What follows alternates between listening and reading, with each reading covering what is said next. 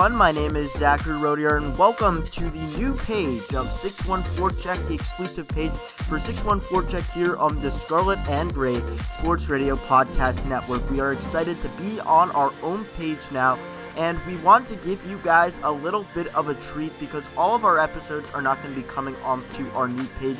We wanted to have a one-stop shop where all of our interviews will be in one episode that you guys can easily get to them. We'll have timestamps of each different interview that we have had on 614 Check. So this includes Andrea Brandli of Ohio State women's ice hockey at the time, Jake Wise of Ohio State men's hockey, former captain of the Ohio State women's ice hockey team, Liz Schepers. We also will have Coach Nadine Muzerall of the Ohio State women's ice hockey team when they won the national championship. So we will have interviews of those players and coaches here on this episode all in one. Again, timestamps will be on there. And we will also, in another post on our new page, have the season preview that has Coach Nadine Muzerall and head coach Steve Rollick of the Ohio State men's hockey team. So again, welcome to the new page of 614 Check. All future episodes of 614 Check will be on here, so make sure you subscribe and follow this new page for 614 Check on wherever you listen to your podcasts. But without further ado, let's get right into the best of 614 Check, starting with the interview with Andrea Brandli of now Boston University, but at the time, Ohio State women's ice hockey and the Switzerland national team. Enjoy.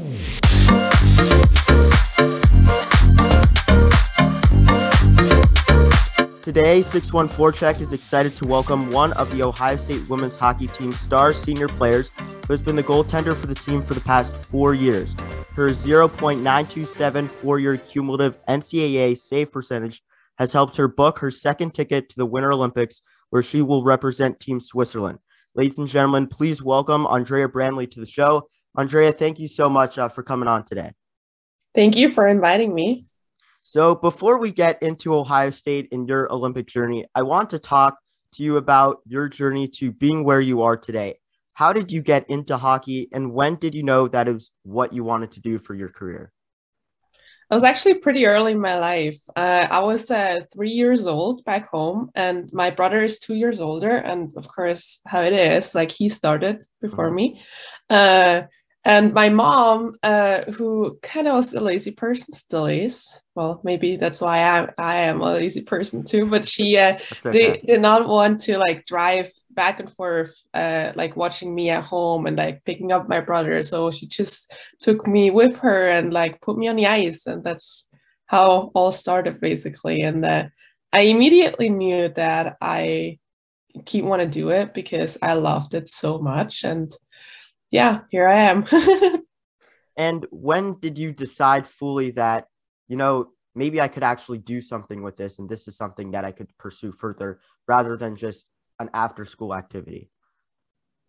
Again, that was pretty early too. I feel like it was a couple years later when I started school too, and I realized that I didn't really like school. So I always loved going to practice, and I loved how good I am and like how much fun I have playing with my teammates and playing for myself too. And pretty quickly realized that I wanted to be a goalie.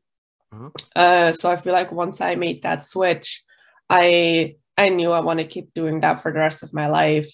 And that's how it went pretty much all my life. And it's funny now you said you don't like school, but you're also a student athlete at a college. So I guess they both came together. But being in Switzerland all your life, growing up there, playing hockey, how difficult of a decision was it for you to make the decision to come to the United States, play college hockey, since you'd be leaving your family in your home country? It was very, very difficult, but it took me some time to like think about it if I really want to do it, because that was a huge step. Not only like to come to a like totally different continent to play hockey, but also like the culture, the language. Like I had no idea how the school system works here. So that was a huge shock when I came here, and everything was so different. But I didn't regret it at all. Like that was basically, I think, the best decision I could ever make, because it brought me to where I am right now and made me the person who I am right now. And after you decided to come to the United States and play in the NCAA, what was it about Ohio State that made you decide this is where I want to be for the next 4 years? I think the overall community of being a Buckeye and like the school itself, like I love campus, I love the Oval. My favorite place on campus is the Mirror Lake, and I thought like when I came here and visit, I knew that I wanted to be here because I loved it so much. When I met the team, they were really, really like welcome me, really friendly, and I was their friend right away from the beginning, and they like treated me as an American basically, even though I'm not. Yeah. And once I adjusted to like the language and everything, I felt like I was at home here. That's really nice. And right now when we're recording, it feels a little like home with all the snow we're getting today, with Mirror Lake freezing over and everything like that. I haven't been on campus today, seeing Mirror Lake, but I'm sure it is looking beautiful. Maybe you'll go out and see it later today. But once you got to Ohio State, where do you think in your game specifically that you've improved the most since making the switch to the US? Oh, good question. I feel like I grew a lot, like in like my complete like of who I am. Like of course, it was 4 years now, so I'm a little older now. I matured a little bit, that for sure. Well, hopefully, but I think the where I improved the most is my mental side. Like I grew a lot more like mature, calm on the ice. Uh I was like, I learned how to deal with like problems on the ice, off the ice, where I am. And I feel like that helped me a lot improve in other areas like skating and like making that first save and like skate, like all of that. So I feel like the mental side has improved a lot in the past 4 years. And one of the big things in the mental side of hockey is everything that goes on off the ice. And as a student athlete, a lot of people that watch your games don't understand the stress that student athletes like yourself go through balancing school and your sport. And of course, in your place, hockey. So how difficult is this balance, and how have you been able to manage keeping your play to the best of your ability while striving for your degree in psychology? It wasn't easy, like especially in the beginning, it wasn't easy because you know, the main reason you came here is hockey, and now you have that huge like time consuming thing like besides hockey, like school. But I learned a lot that like what helps you deal with that stress of being a student with all exams and assignments and classes is having a good time management. So every week, every weekend, I like sit down and write down what I have to do this week and when I have to do it. And then I will work towards like crossing everything off my to-do list basically before and after practice. And that's helped me a lot, reduced my stress load a lot. But it took me some time to learn it, let me tell you. It was the first year was really stressful until I learned that a good time management can save a lot of energy, like the energy I can like put into hockey then. Yeah, and one thing about last year with COVID is classes were online for all of us. So it was a little easier. Instead of going from the rink and walking to a class, you could just go online. But now that we're back in person at OSU, take me through just one normal day during the week, between maybe a Monday, because that's where you guys have your practices the most. Of you wake up, you have class, and then you have to go to practice as well. Yeah, sure. So how Monday would look like for me, it's like waking up in the morning. My first class starts at 9:20, so that's nice. That's like mine And too. then I have class for like an hour. Then I have a little break. Then I have another class for 90 minutes. And after that, pretty much right away, I will like eat something or like go to the rink and eat something there. I usually get treatment before, but if you don't have any issue with your body, then you don't have to get treatment. And then we usually go on the ice at like 1:30-ish, but that's just for the goalies. So goalies, we have a goalie world twice a week. every Monday and Wednesday. And then at 2:15, 2:30ish, the whole team gets on. Then we have practice until 4:35ish. And then we usually have a lift for like 45, 50 minutes. And then we're basically done with practice. And then we go home and do our assignments. That's a very busy day. My Monday is the easiest day of my week. I only have one class, and then I just start doing all the other work. But I can't imagine going through all that and balancing it all. And it makes a great reminder for regular students that are listening to this, that everyone thinks they have so much on their plate. And then I listen to you, and I just can't even believe all the things you're juggling and still having to get not just attend the class, but actually excel and do well and trying to get a good degree. So after a great fall semester of hockey, what would you like to change in your game as the Buckeyes push for a WCHA championship and then ultimately trying to get the ultimate goal of the national championship? Yeah, I think what we can improve as a team is like finding our rhythm within the games, because we got a lot new players and they have been adjusting really, really good. Like they're amazing kids and amazing players. But I feel like sometimes we still lack that like rhythm within our game. And I feel like if we can find that, we can win whatever we want. Because we're an amazing team. We have such talented players that I feel like if we can play together over 60 plus minutes, we can win whatever we want. So yeah, another thing that I can improve is finding my level to compete, because like over such a long season with like huge events like the World Championship beginning of the year, now the Olympic Games, it's hard because it's like it's different levels to play. The international level and the NCAA, and I feel like if I can balance that like difference between them, I can find my level of game here in the NCAA and win some championship titles for them. And when I'm talking to you, I can tell one of the biggest things for you is winning. And well, winning like a national championship is always the goal. How important is it for you this year, since it's your senior season and you want to make this a reality after your past 4 years at OSU?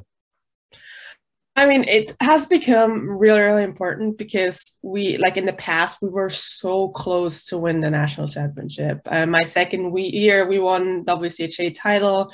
Last year, well, it was a little after that COVID happened, so it wasn't really the same again. But we always really, really close, with last year being in the Frozen Four. And with this year having such a talented team, I know we have a really good chance to win it. And yeah, it's basically my last chance to win the national championship. So that makes it even like more special to go into the last stretch of the season, knowing that every game is basically my last game here. But I don't want to like focus too much on that because it's still very long and it's still a lot of time until then. So now I'm just taking step by step or day by day and like make sure that I prepare myself and stay healthy for the last stretch of the season. Absolutely. And you talked about last year, and when you come into NCAA women's hockey, you see OSU and Wisconsin, and you guys obviously have a huge rivalry in the same division in the NCAA. And after last year, you guys have a continued rivalry with them, even this season. And with a disappointing end last season, how much fire does this rivalry give you to try and beat them this year? It's almost, there's no Michigan women's hockey team that you guys really compete with. Is that a similar sense with Wisconsin? Oh, for sure.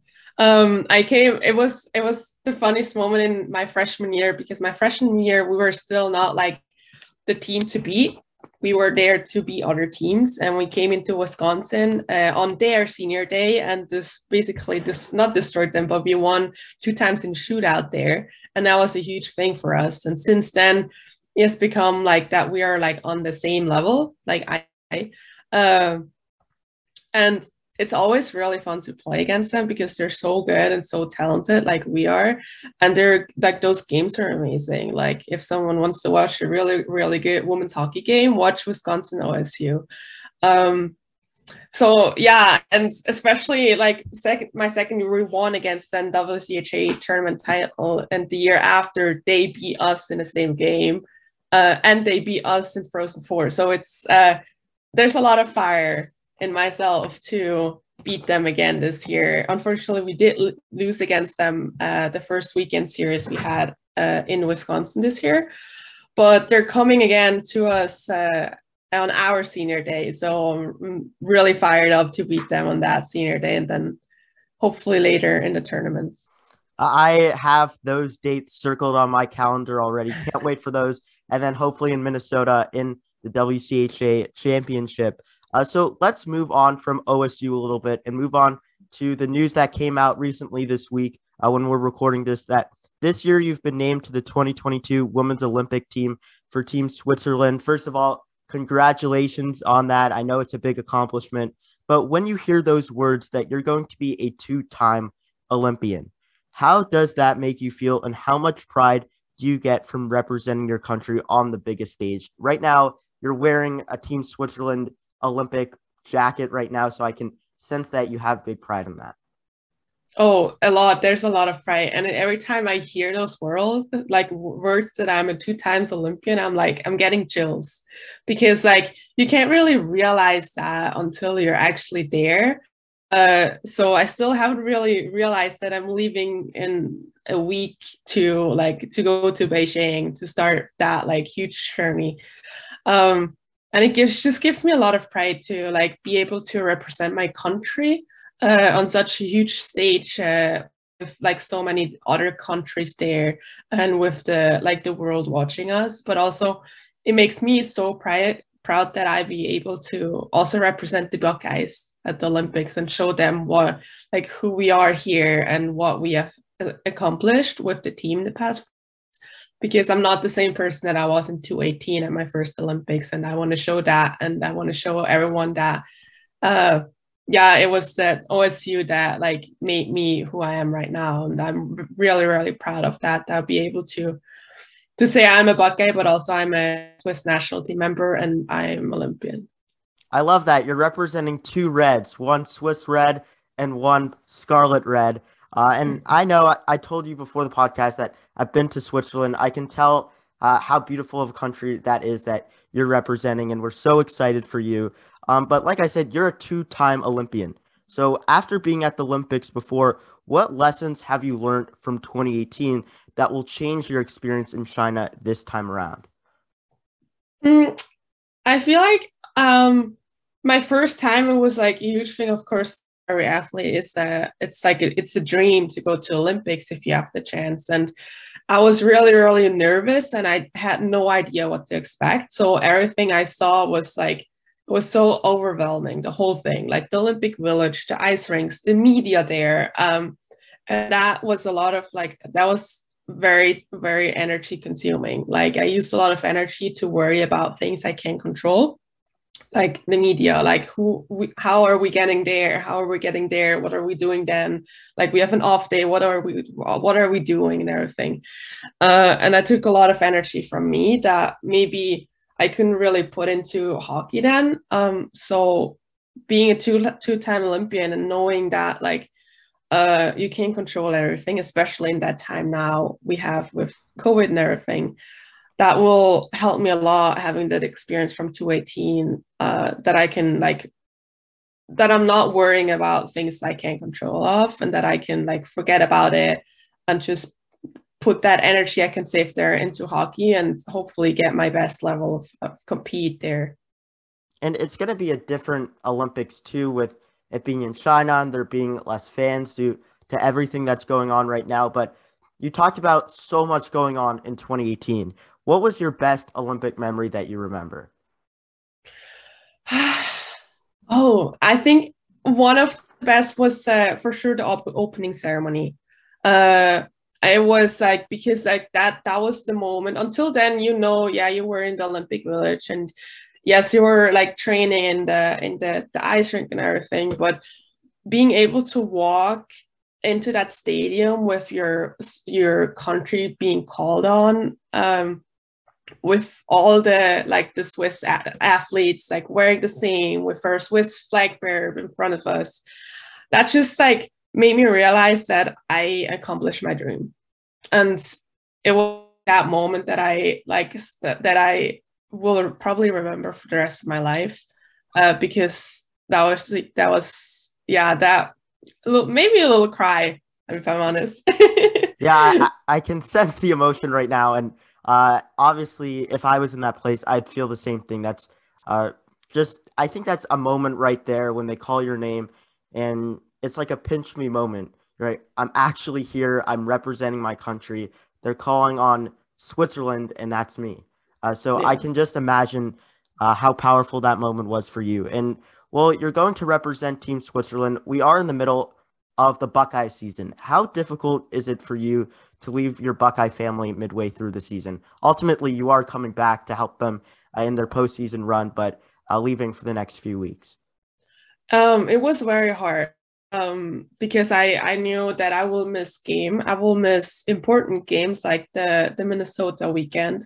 Um, that was hard because like I want to play every single weekend. I want to win those games for us every weekend, and not having the chance to control anything, to just being on a different continent again and watch them compete and just hope that they will play their best and like win every game, which I know they will. Like I have faith and I believe my team will do the best they can when I'm gone. But that was just really hard because I want to take action. I want to take that responsibility to like play every weekend and win those games. But again, I know we have three other amazing goalies who can step up for me, and I know they will do their best to win the game. So yeah, it was kind of sad when I will because I will miss those like games, but it's okay now. And on the lighter side, you're missing 2 to 3 weeks of classes too, so that's okay for you, I guess. After you For saying sure. you're not a big school fan, but even though you're leaving the Buckeyes for a few weeks, coming back after being an Olympian, you're gonna have a lot of lessons in those few weeks in Beijing. What do you think you can bring back as a new attribute or a lesson from the Olympics that can help you with this final push for a national championship? I think what the Olympics will give me is a lot of self confidence, a lot of like in myself, in my play, in my game style, in my technique and everything. Um, and I think that confidence will help me a lot, and I will help me a lot, like bring that confidence into like the OSU team, and hopefully will like affect my teammates and give them some confidence to having that in mind that they have an Olympian in the net now. So I feel like yeah, that confidence will help me a lot in the final stretch of the season when I come back. And them knowing, obviously, they're so proud of you about going to the Olympics. And I talked about it as a Buckeye family, and that's the sense I get from seeing all of you play on the ice together. Having a strong locker room dynamic is important for every team, but how close is your team, and what is it like going to the locker room every single day with your teammates? I can tell you it's a family. Like we are a family here, and especially for me and the other European players we have, the two Finns, it was very hard for us because we left our family behind in our countries and we came here, but we found another family. Like we found 21 sisters every year and coaches who like became kind of like our moms. The same accounts for like all the moms and dads from our teammates who treated us like we're one of their family members, and that was a huge thing. And it's always like I always love going to practice every day just because I see everyone again, not just because I love hockey but also because I love my teammates, and that's a huge thing, and that just makes the whole experience a lot more better here. And is there something different about this group this year that you think takes you to a different level to go over the edge and win that ultimate goal? Yeah, I feel like this year we have a lot more depth depth in our team. Like we have so many players who are so talented and who can step up and like make those goals and like win us. That's like the games we have to win. So I feel like that has changed a lot over the past 4 years. When I think back to my freshman year, we had good players, but we only had a couple really good players who always. And now we have 22 players, 21 players who can step up and make those like games, make those plays that will bring us win us the national championship. And one thing about your team or any college team is every year you have a new wave of players and you have some leaving.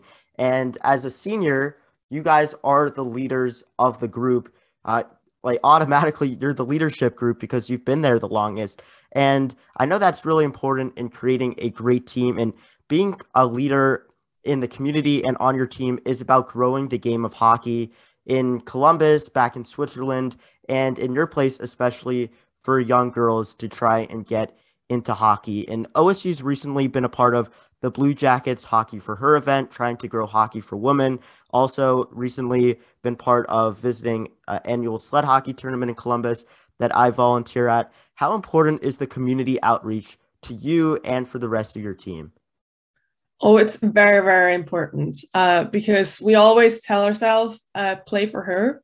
That can mean play for your past self, but also play for the little girl at home that watches you play the hockey and just like loves watching you like play the game I love. And I want to give that love to the community, and I want to show everyone how cool and amazing hockey is, especially for girls.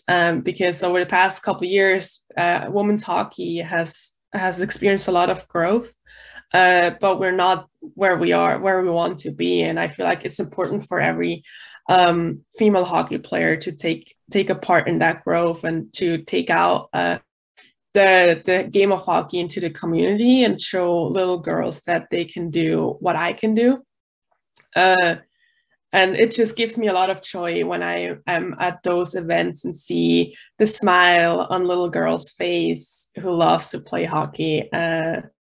And who wants to do that for the rest of her life. And that just makes me feel humble and really grateful that I can be that leader in the community and show little girls what they're capable of doing. Absolutely. And in Columbus itself, I can sense that the sport is growing.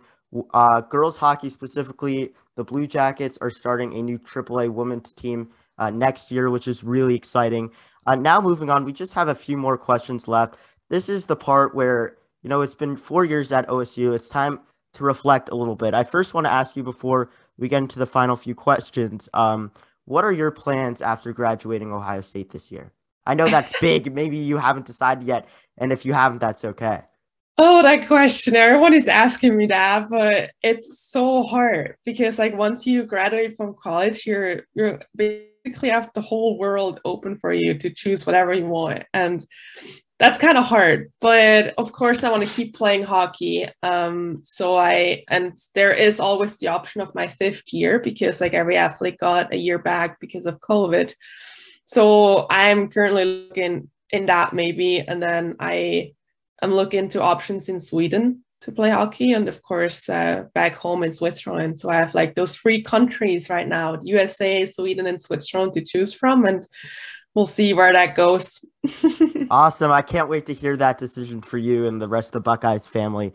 Who knows, maybe we'll get another interview next year, or maybe you'll come on after the Olympics. But last few questions here. It's been 4 years. Looking back at your time in Columbus, what has been your favorite memory? It could be a hockey memory or just off the ice as an Ohio State Buckeye that you've had so far.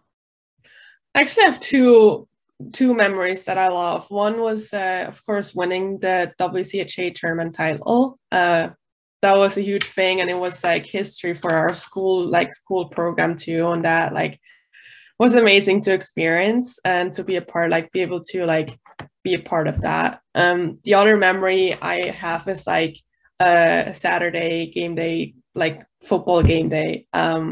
especially like when I came here, like every Saturday, the football team had a game, seeing like those thousands and thousands of people out on the street wearing Buckeye jerseys and like just the whole environment of that game day just like every time gives me chills. And that's one thing or one memory I will never forget, how that is of being in that stadium or just walking around campus on game days. And I'm sure that was a huge culture shock for you, from coming from Switzerland that doesn't have American football to here where there's 100,000 people stacking into a stadium. And I'm so excited that was able to be back this year. And here, hockey, there's always serious moments during games, but there's always funny and goofy moments as well. What has been the funniest or goofiest moment with the Buckeyes that you have witnessed, and like I always like to say to my guests, that you can share, because sometimes there can be some that can't be recorded? Oh, I've never thought about that. Well, first of all, I'm a really like well, not funny person, but I'm kind of loose on the ice. I wanted to be that because that's just how I am, because I love the sport I'm doing and I love being there, and that just makes me happy. So I feel like every time I step on the ice on a game day or on a game, I feel that joy and that happiness coming to myself. And I want to always share that moment with my teammates. So every time we like do the huddle before like the game starts and like like talk a little bit on the ice there, get out everyone checked up. It's just always like a funny, but also like a chill moment, because like realizing that, hey, we can play a game again, especially in the time now where you can't ever take everything for granted. That just yeah, that makes you so humble and so so joyful that you can experience every time. Goofy moments, I don't know if I want to share that, because those are like locker room stories and I don't really want to share. Don't want to expose my fellow teammates with that, so I will stick to the moments on the ice. That's fine. That's okay. And other hockey teams do the same, and you can just say yes, you don't need to answer, or I'd like you to answer, but are there pranks in the locker room? You don't need to share any, because it sounds like you want to keep that tight-lipped, but does that type of stuff happen? Sometimes there are pranks going on, but I won't share what kinds of pranks. But again, we're loving each other very much, and I feel like those pranks are just the result of us like being so tight together and loving each other so much, and that's a good thing that we have pranks, I think. Absolutely. So now with the podcast, usually in a regular episode, we have rapid headlines where we do headlines really quickly. I want to do some rapid questions with you. 1 second, give me the answer as we wrap up the episode. Favorite Switzerland food? Chocolate. Chocolate. I like chocolate, but I also like raclette when I was there. I'm a big cheese guy. Favorite restaurant in Columbus? No. First Watch. First Watch. And what about favorite dining place on campus? Well, I lived in Scott's house, so I will go with Scott's tradition of Scott's. I call it, yeah. Yeah, that's a popular option, of course. And snow or summer? Snow for sure. That sounds like you're coming from Switzerland. Perfect. Yeah. Which teammate do you think is the funniest in the locker room? Sarah Sekinen, our Finnish girl, I think. And which is your favorite Buckeyes jersey that you guys wear? The red one, the scarlet one. I like that one. I also, when I saw you guys wearing those black jerseys once, those are also really cool. I wish both the men's team and the women's team had those so we could see them more often. Well, Andrea, thank you so much for coming on. I'm going to give it to you for a second to see if you have anything else you want to end off with. No, just thank you for having me. Thanks you for inviting me, and just enjoy that snowy day. Of course, Andrea, thank you so much for coming on the show, sharing your story. Best of luck in the rest of the NCAA season. Scar and Gray Sports Radio can't wait to continue to cover it, and in the WCHA championships as well. And we hope that you have a fantastic time in Beijing representing the Buckeyes and Switzerland at the 2022 Olympic Games. And Thank you so much. We can't wait to cheer you on and watch it on TV, even if it's at 4 a.m. Eastern Standard Time. So thanks so much. Thank you so much. Of course, thank you.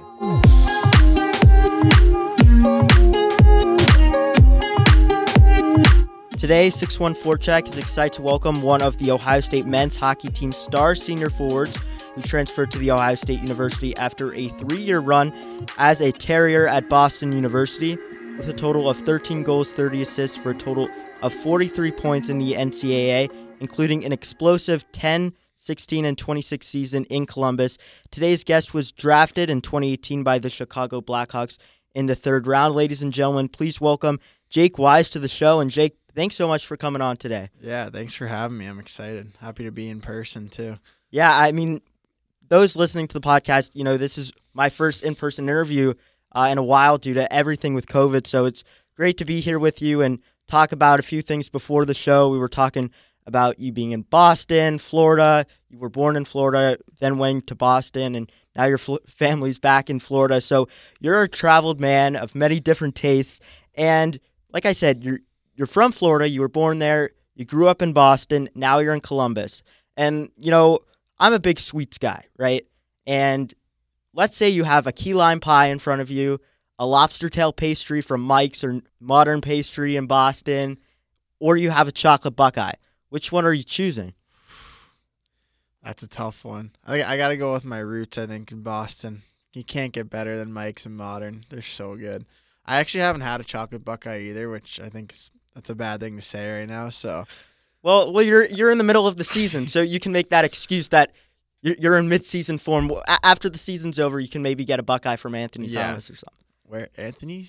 Anthony Thomas. Anthony Thomas. It's a good one. I gotta get one. You can go to the factory too. You watch them make them. Maybe you can do that with the team after. Really? No one's told me about this. You're the first one to tell me. So. Well, you got to tell the team now and go there as a trip. I don't know if Coach Rawlick will like that in the middle of the season, but maybe after. Yeah.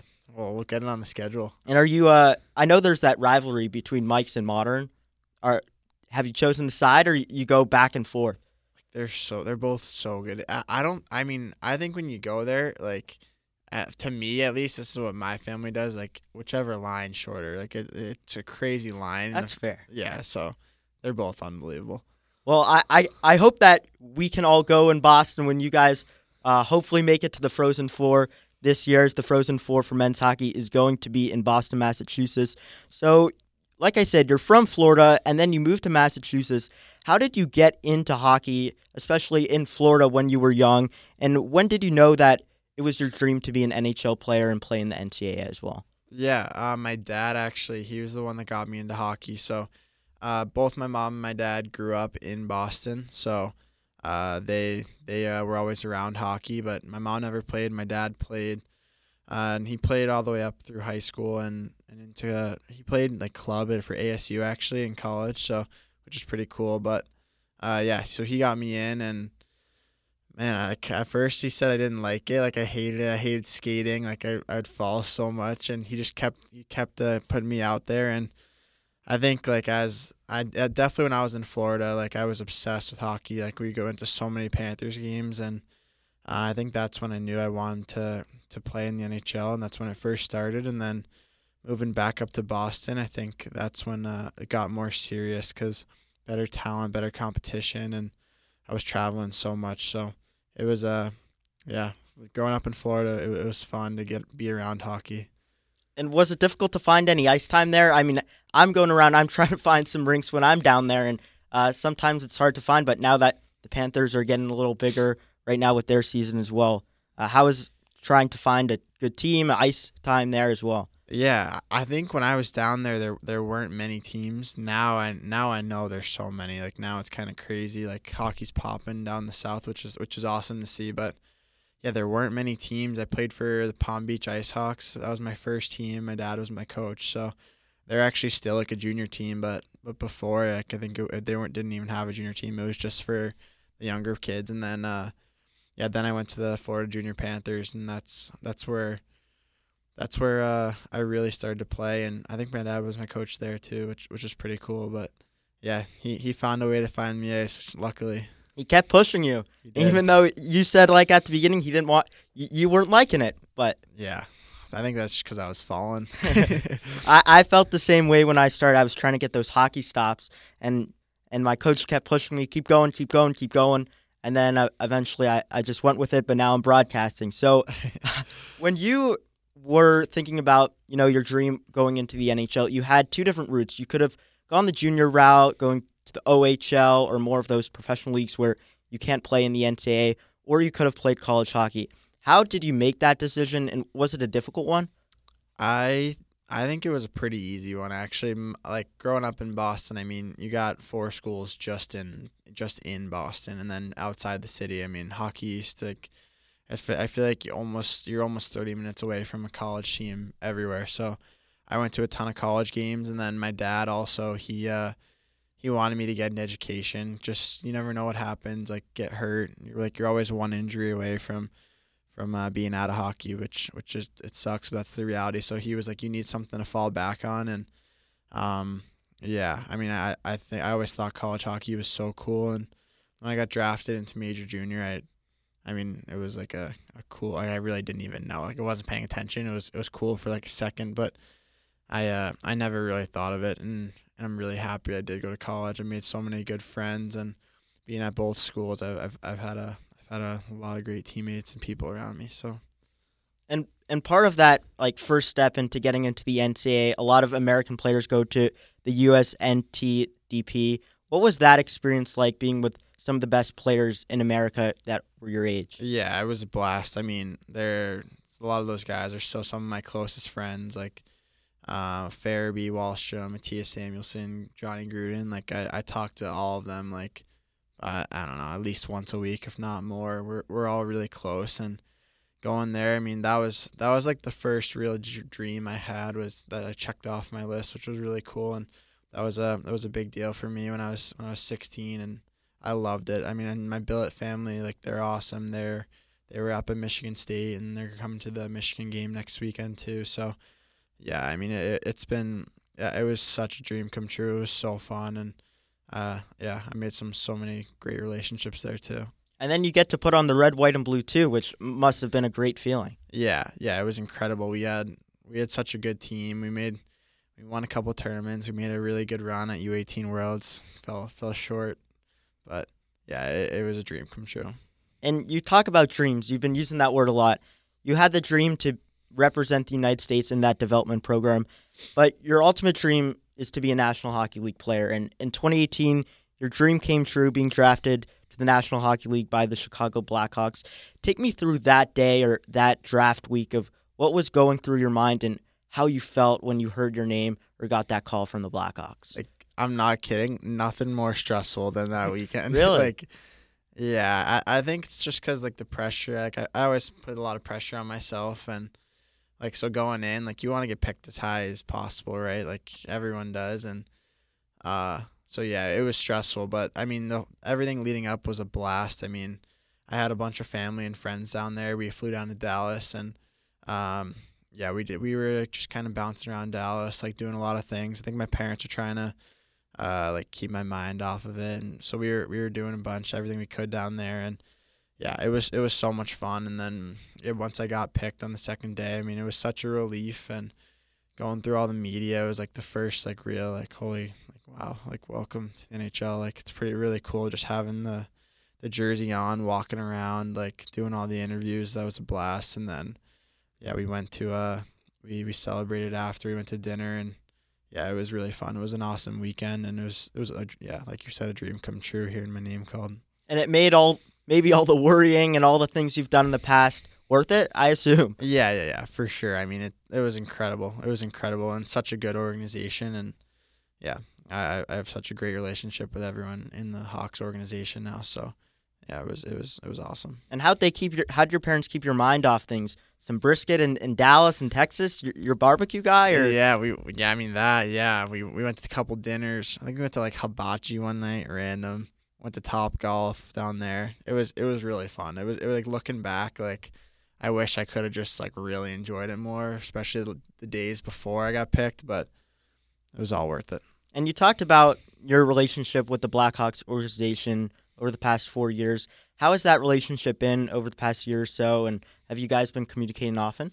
Yeah, I think all 4 years they've really been trying to help me. I mean, I had a couple tough years, injuries, and coming back, and like every step of the way they've been there, and they've been trying to help. And yeah, I mean, I think every year, like especially this year, we talk like, I don't know, a couple times a month and do video, and yeah, they're just trying to help anywhere they can, and I'm so thankful for that because I think I've learned a lot from them. Let's move on to the NCAA a little bit. You started being a Terrier.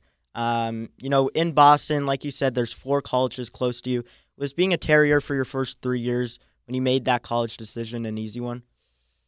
It was pretty easy. I mean, I knew I wanted to go to BC and BU, and so when I was first looking at schools, I didn't even like choose to tour any other ones, which was kind of ridiculous to me looking back. But I only went to BC and BU. And I actually grew up loving BC. Like, I loved BC, went to BC games more than BU games, always rooted for them in the Bean Pot. But when it came down to it, I loved Coach Quinn, who's now the Olympic coach right now, and Steve Greeley. I think he just got a new job with Dallas Stars, and so I had such a great relationship with them, and I think that's what made the decision easier, because it actually wasn't easy. I mean, it was right. Those are 2 like dream schools, being from Boston, so they made the decision easy, and yeah, it was a decision, that's for sure. And it was a Terrier or an Eagle, and the Terrier's a nice dog, so you chose a good one. And how would you describe those 3 years with the Terriers? Yeah, there's a lot of adversity those 3 years, that's for sure. It wasn't what I expected. It wasn't how I wanted it to go, which is fine. I mean, I'm really glad how everything's ended up. Like, I couldn't be happier being here. But yeah, I mean, first year I got hurt pretty early into the year, missed the whole season. Second year coming back, like, didn't really feel like myself till the end there, and then all of a sudden the season's over. And then last year was just a mess with COVID. Yeah. So it was just time. Like, by the end of it was just time to move on, and I learned so much about myself, and I mean, like, I loved my teammates there, like, all great people. Like, still talk to a lot of them like weekly, but yeah, I think it was hard, but like, it helped me a lot, made me grow as a person and a player, and it led me here, and like I said, I couldn't be happier being here. And thinking about, once you knew you wanted to transfer, what was it about Ohio State that made you come to Columbus? Yeah, so I knew I wanted to go to the Big Ten. Like, I always thought this conference was so cool, and Ohio State was really the team that I talked to the most, and like, I absolutely loved Bitsy, Killer, and Rawls. Like, I was so close with them, and I feel like on the phone, I never got to meet him in person. I actually never even got to come here till after I committed, just because of COVID. But I just had such a great relationship with them, and we had some mutual friends like who knew each other, which was helpful. So I kind of got like to know like who they actually were as a person, not just as a coach. And yeah, I mean, it's been awesome. And then when I got here on my official, like, the campus is unbelievable. Like, the college atmosphere is crazy. Like it's really a true college, and that's what I was looking for, because in Boston you don't really get like this campus college feel. Mm-hmm. It's much more like you're just living in the city and you go to class, but here, like, I really feel like you're at a college. Like, you got the football games and everything. So yeah, everything about it here I love. It's an unbelievable school. So you said you didn't get to meet the coaching staff before you committed. Did you come to OSU beforehand, or you just said, I want to be a Buckeye, and you came here after and were experiencing everything for the first time? Yeah, I just watched a video. Wow. I watched a video. I was like, oh, I knew like one person from Boston that went here, and like, I didn't, but like, they weren't like, I wasn't close to them. Like, I really just like had seen like Snap stories, Instagram stories. And I was like, oh, that place looks cool, fun. Like, that's about all I really knew. I've only been to Ohio to play against like Youngstown and USHL, I think. So yeah, it was really just based off a video. And I actually had Vidoli and Cherimeta. They were both they both transferred here too from BU. We were in the same class, so I talked to them a lot. And then Joe Dunlap, actually, he went to high school with me, so he Awesome. also was telling me about it. So I got to talk to them beforehand, and then like I said, so happy. And was it close to the videos or more than you imagined that you're happy with? Yeah, it's so much more. It's so hard to like tell what something's like out of a video. And I mean, I think the craziest thing was like my first game day. Like it was against Oregon, that home game. Like it was crazy. And like I thought like that's where I really felt like it's such a big community. And like I mean the whole city of Columbus is basically like Ohio State. Like you walk around everywhere, like you see Ohio State gear. And I think that's so cool. And were you a little disappointed once they lost to Oregon that you were second guessing things, or you were sure? No, I was sure, but I wish they won. Absolutely, me too. That was my first game, as I'm a freshman. That was my first college game too. Obviously, living in Columbus before, I've been to a bunch of Buckeyes games, but that Oregon one was the first one. I was hoping they were going to win it, but maybe when they play them in a few years in Oregon, they'll change the tide. But coming as a senior transfer, how difficult was that switch for you? New living environment, new teammates, and it was your senior year and switching everything with the academics as well. Yeah, I think the hardest part was switching academics. Like I think I'm pretty behind now and trying to play catch up. But other than that, I mean, like I think it actually went really smooth. Like I said, knowing those three guys that were here last year, that helped a lot because I was able to talk to them and kind of get a feel. And then so like obviously knowing three guys once you go to a team, like that helps so much. Like you can like right there, like you're comfortable, at least a little comfortable. So that was really easy, and like meeting everyone, like they made it so easy, like they really have, and the coaching staff was awesome with it. So yeah, I think it could have been much harder than it actually was. So I'm really grateful for that. And now coming into this year, you kept saying that it's been an amazing year. How would you describe this year so far, on and off the ice? Obviously, you've had a great season with a lot of points and goals. But how would you describe this season as a total, on the ice and also off the ice as well? Yeah, off the ice has been awesome. I mean, it's the first year where it seems pretty normal back from COVID. Like, there's obviously still regulations, wearing a mask and stuff, but like it definitely feels more normal. So I think immediately like that helps the experience so much off the ice, and I've made such great relationships with all the guys and hanging out. Like it's been awesome off the ice. So we have such a great group. I think I've said that a lot. Like we really do. Like we're all really close, and I've been on teams where it's not like that. So it's really fun, like being on a team where everyone is really close and pulling together.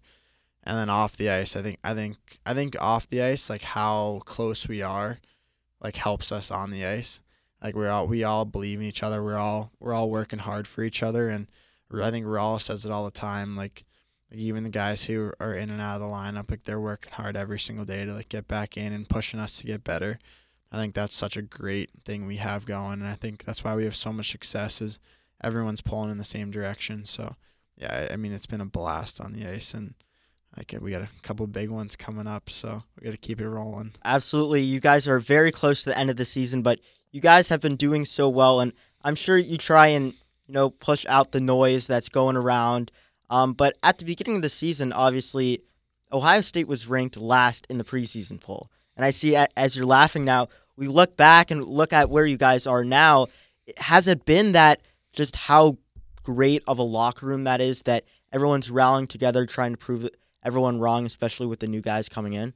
Yeah, I mean, when I saw that we were ranked last, like especially in the preseason, like I was actually really surprised because I mean I wasn't here last year. I didn't really know what was going on. Like I knew it was a down year, but it was like last year was a weird year with COVID. So like Ohio State's had a ton of success in the past, and last year was just kind of a mess. Like that's all I kind of knew.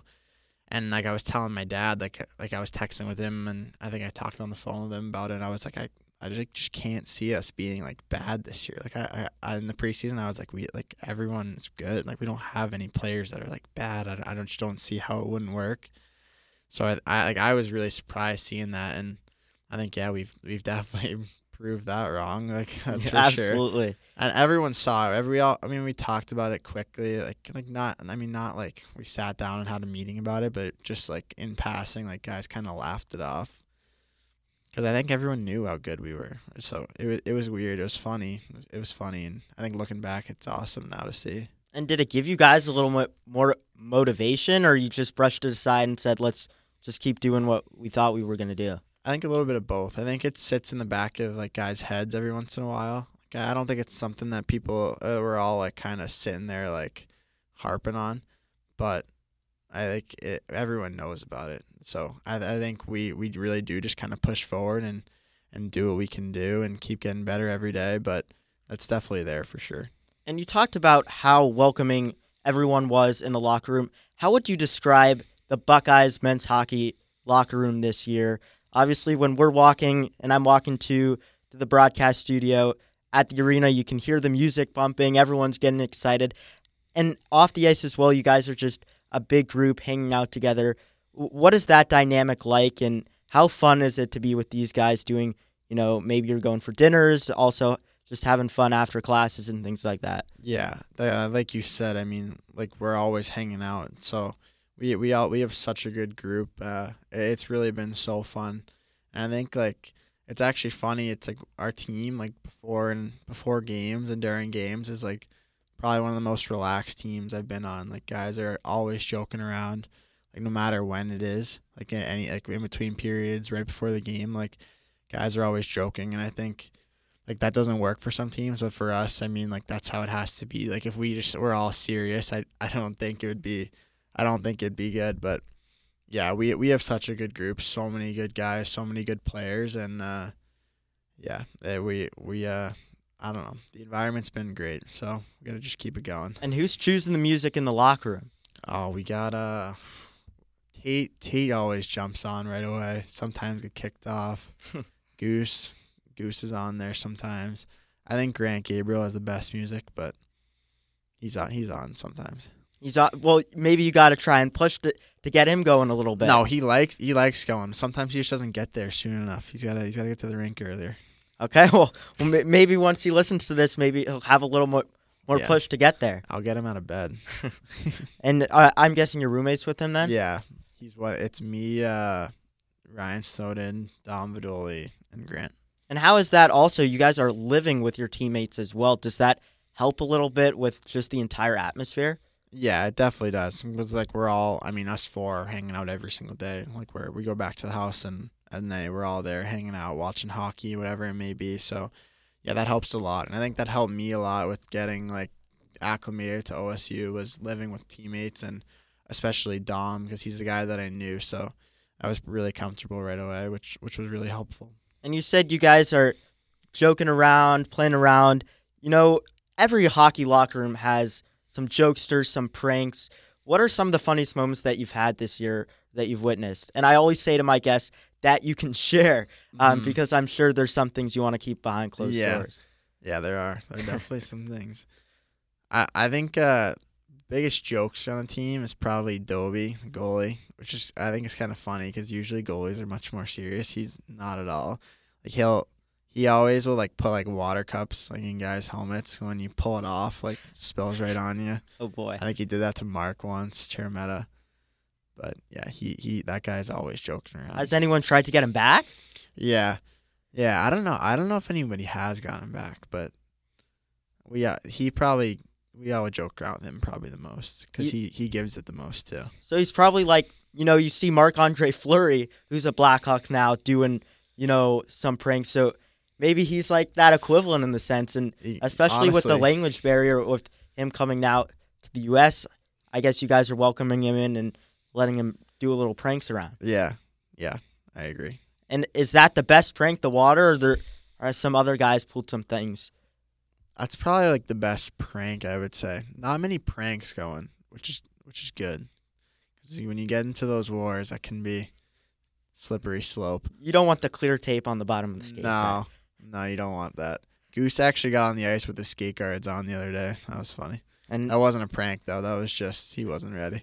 And how'd Coach Rawlick think about that, or he didn't see everyone on the ice when they were just banging their stick, like going insane. I don't know if everyone saw it, but like everyone knew about it immediately after because everyone was going crazy. And as the captain, you think he would get the skate guards, but yeah. I'm sure he's not going to forget them again. No. And and now you guys getting into that final stretch. You've talked about you guys being so cohesive, and then you have those road trips, especially when you guys are going to Minnesota. You guys got to fly instead of bus trips. How great have those road trips environments been as well? Yeah, the road's always fun. I mean, it's always good to get out of Columbus once in a while, just be in a hotel, just the team, and that's always fun. Like I actually always love road trips. I think they're a blast. But yeah, road trips are. I don't know if we sometimes don't get to hang out as much in road trips, like during like the Friday and Saturday days, because guys like to take naps and stuff, and road trips are much more like structured with like the schedule.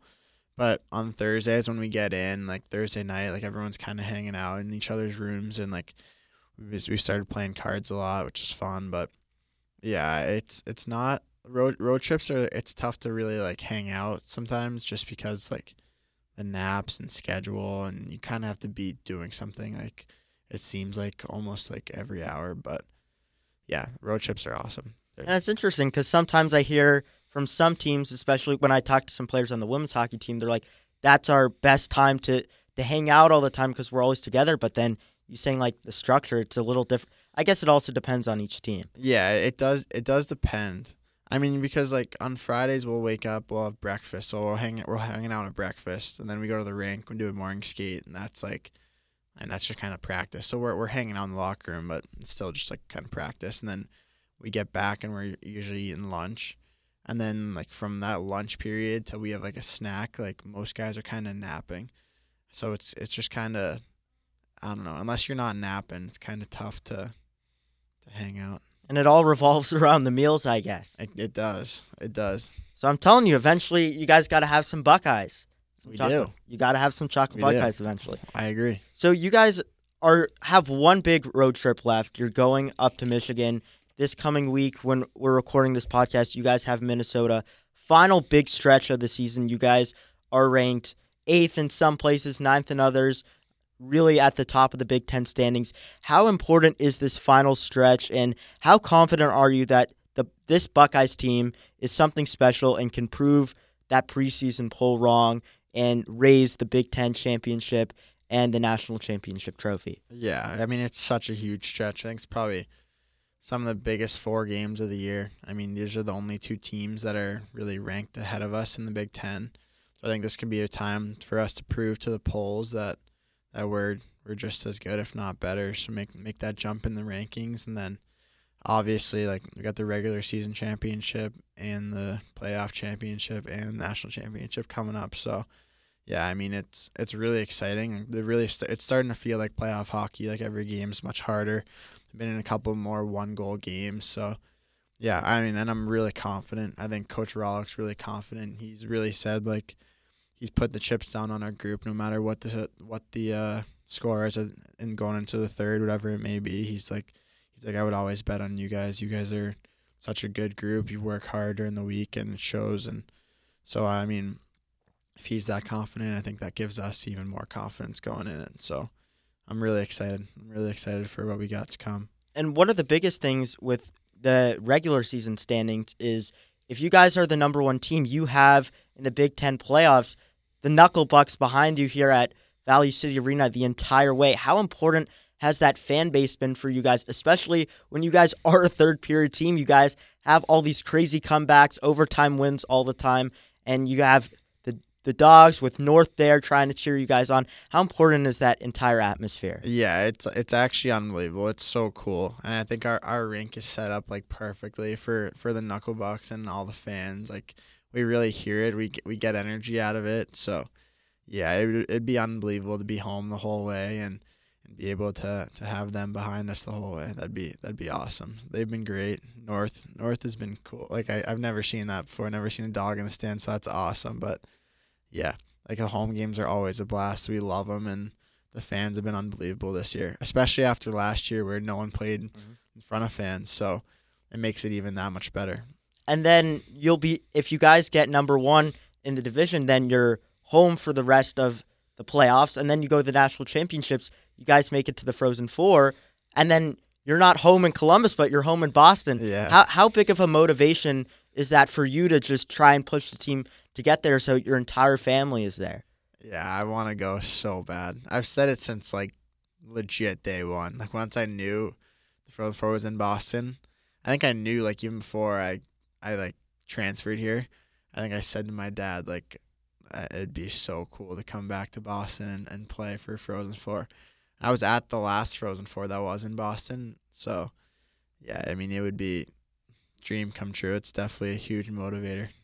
Obviously, I mean, you witnessed it last time where the Bruins play in TD Garden, and now playing there in the Frozen Four would probably be. I know the NHL was a big dream come true, but this is probably another big one. Yeah, I mean definitely short term, a huge dream come true. Especially getting the chance to play for a national championship, like can't get much better than that. And we're speculating about the future and how the rest of the season will go, but you're a senior. What do you see is next for you after next season, possibly with the Blackhawks or with the Buckeyes? Yeah, I think I'm trying to just see how the year goes this year. I think that's the biggest thing, especially with what we have going right now. I mean, really just trying not to get distracted and just keep focus on like the game day by day. Especially like I'm the type of person that if I start looking too far ahead, I kind of get in my own head and I think it throws me off. So I'm like I gotta just stay day by day and keep enjoying it, and that's what I'm doing. But yeah, it's been great. It's been such an exciting year. So yeah, I'm just really excited for what we got coming. Awesome. And you said about the you just gotta try and use these games as the brisket in Texas when you had that draft, I guess. Seriously, that's all it is. All right, so let's get into some rapid questions on the 614 Check podcast. We have rapid headlines at the end of every episode. We'll do some rapid questions with you. What is your favorite Buckeyes jersey? Like ours or like football or? You can choose whatever one you want. I like our like white ones that we wore last game, the all whites. I think those are so nice. And what are your thoughts on, you guys have two main jerseys. I don't know if you see the women's hockey game so much. They have a black jersey that I'm a big fan of. Would you guys be? Yeah, we're all big fans of them. They're so cool. I wonder when you guys are going to be able to wear them eventually. I don't know. We'll have to see. And what is your favorite restaurant in Columbus? Town Hall. Actually, like, I'd say Town Hall, but like not for dinner. Alchemy Kitchen. Me and Dom would only go there like too much. Those are both great places I love. And I'm happy you didn't say Ob India because I know it's a good place, but I wanted something fresh because I hear the Knucklebucks are always interviewing players and everyone's just saying Ob India, Ob India, Ob Yeah, India. you can blame Dom for that one. Legit, like that guy goes there probably 4 times a week. Like 4 out of 5 days he's there. And then he's gotten the whole team there. Like, I mean, he should have an NIL deal for sure. And are you a fan of it or? I mean, I'm not like a huge fan. I like it like once a month maybe. That's how I feel. And I like going like with like a big like with a group. Like I wouldn't just get it by myself. But I just don't. It always makes my stomach hurt. Like it's not for me. Oh, luckily you have Town Hall and all those other great places. I'll Grubhub that sometimes. Well, what about on campus? You have a lot of dining options here. What's your go-to place here? Go-to place here. You mean like on High Street or like actually like in campus? It could be right on High Street or it could be at OSU dining. I honestly I haven't been to an OSU dining place yet. I'll be honest, so I don't know any there. But I mean I'd go to Pliables like sometimes. I don't know. I feel like I'm mostly getting my food from Upper Arlington and the Shore North. If I were to say. Blaze Pizza. That place is good. I like that every once in a while. Yeah, and it's always packed though. You can't get in there. It is packed, and then you got to wait for your pizza in the line for a very long time. Yeah, it's a 45-minute. Yeah, for sure. Especially on a late night on a Saturday after a game. Yeah, you don't even want to try. You do not. And what about study spots on campus? You a big library guy, or you just go back to? I usually just go back to the house. I mean, I know the library is unbelievable here though. One time I kind of just did work in the Union, found like a table there. But yeah, I usually just go back to the house. And what about, you've gone to know the city of Columbus a little bit. Where's your favorite place to go in Columbus, outside of campus, or favorite thing to do? I like going to Top Golf. I love golf. Like golf's probably like my biggest hobby outside of hockey. So I've went to Top Golf a couple times, and that was a blast. So I'd probably say there. My parents are coming this weekend. I might try dragging them over there too. And have you been to the OSU golf course yet, or not yet? Yeah, I did. I actually went to it was that weekend where they had the Corn Ferry Tour. Like it was the playoff, so I didn't get to play Scarlet, but I played Gray. It's a really nice course. And hopefully when it warms up, I'll be there.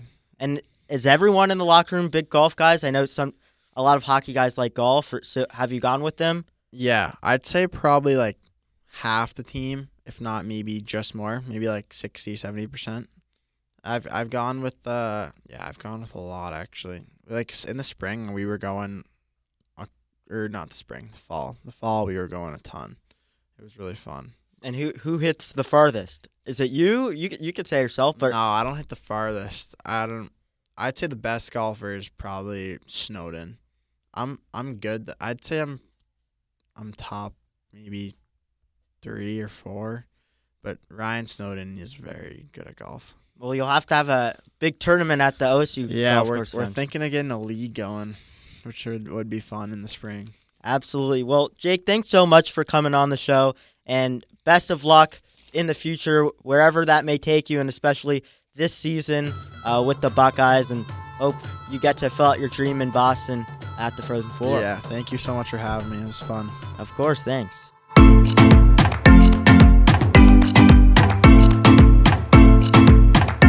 Today, 614 Check is excited to welcome the head coach of the 2022 national champion Ohio State women's ice hockey team, who has taken the Buckeyes to 2 final face-off championships and a national championship this season in just 6 years. Ladies and gentlemen, please welcome Coach Nadine Muzerall to the show. And Coach, thank you so much for coming on today. Anything for you, Zach. We're excited to have a conversation with you after the dust has settled, and we're relishing in the victory. Of course, and talking about that victory, a huge congratulations on the national championship. And hearing those words, national champions, how crazy does that still feel to you? And how have the celebrations been over the past few weeks? Well, you know what? It does feel a little surreal, of course, to know that you actually got to stand on top of the pyramid when you know that there are so many other fantastic teams out there in the country, and ones especially that we face numerous times within our own conference. But it feels really good. But, you know, it also feels very deserving because the girls have worked so hard. And I know we won the national championship this year. However, you know, we've been in the Frozen Four 4 times, you know, in 5 years. So we're, you know, very grateful that we finally got it done. And we know it takes a lot and it's very hard to win one.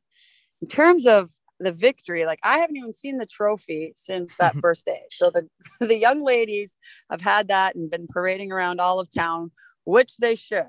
So it's been great. But to be honest, though, the whole state of Ohio has been very, very supportive of us, especially the Blue Jackets and, of course, Ohio State University athletics too, right?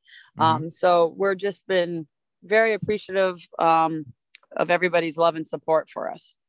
Absolutely. And you said you haven't seen that trophy since the first day. That's hilarious to me because I haven't seen it in person yet, but I've heard and calling some other games that they've been at baseball games, softball games, all over the place. And you talked about the Blue Jackets game.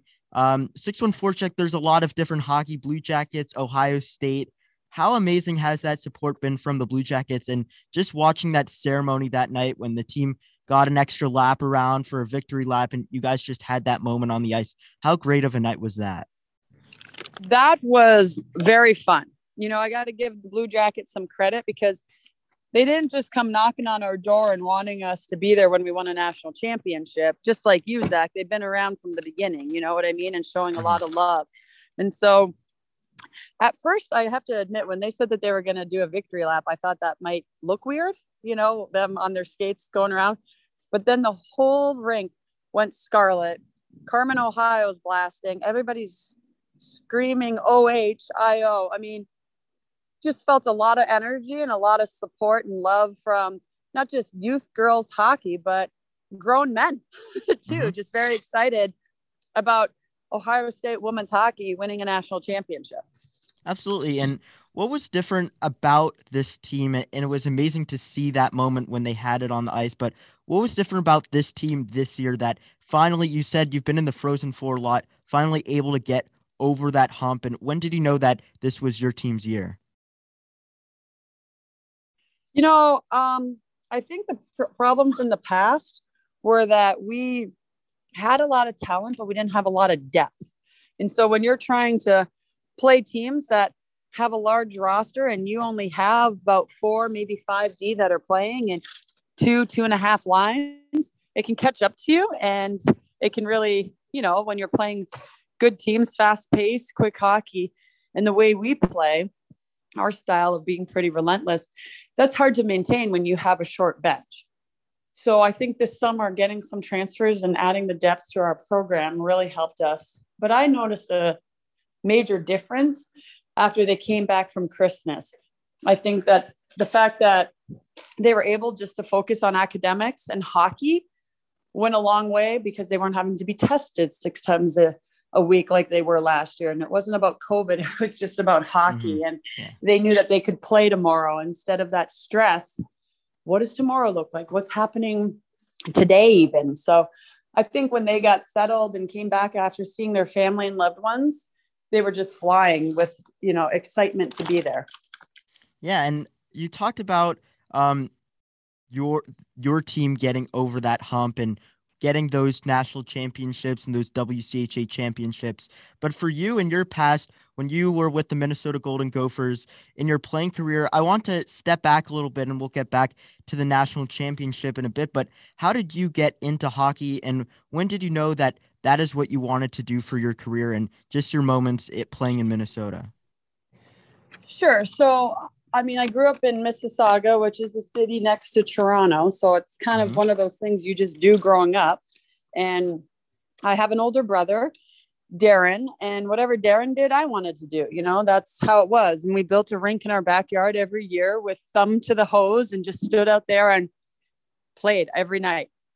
And that's how I got started to play. And it was just part of our culture, but I just really enjoyed the game. And I know that when you graduate from college, you're like, oh my God, what do I do now? When you're all of a sudden 22, after 4 years of an institution taking care of you and giving you everything you possibly need, then you have to grow up and be on your own. And you're like, whoa, wait a second. I'm not ready for that. And so I had good mentors and good leaders that really helped me, pave that path for me. They thought I would be a good coach based on my leadership qualities and my personality. And I studied adolescent behavior in college, and I know I wanted to work with young minds. And so it was a good combination to do something that I'm very passionate about, and an opportunity to use sport to try to, help young women achieve their goals.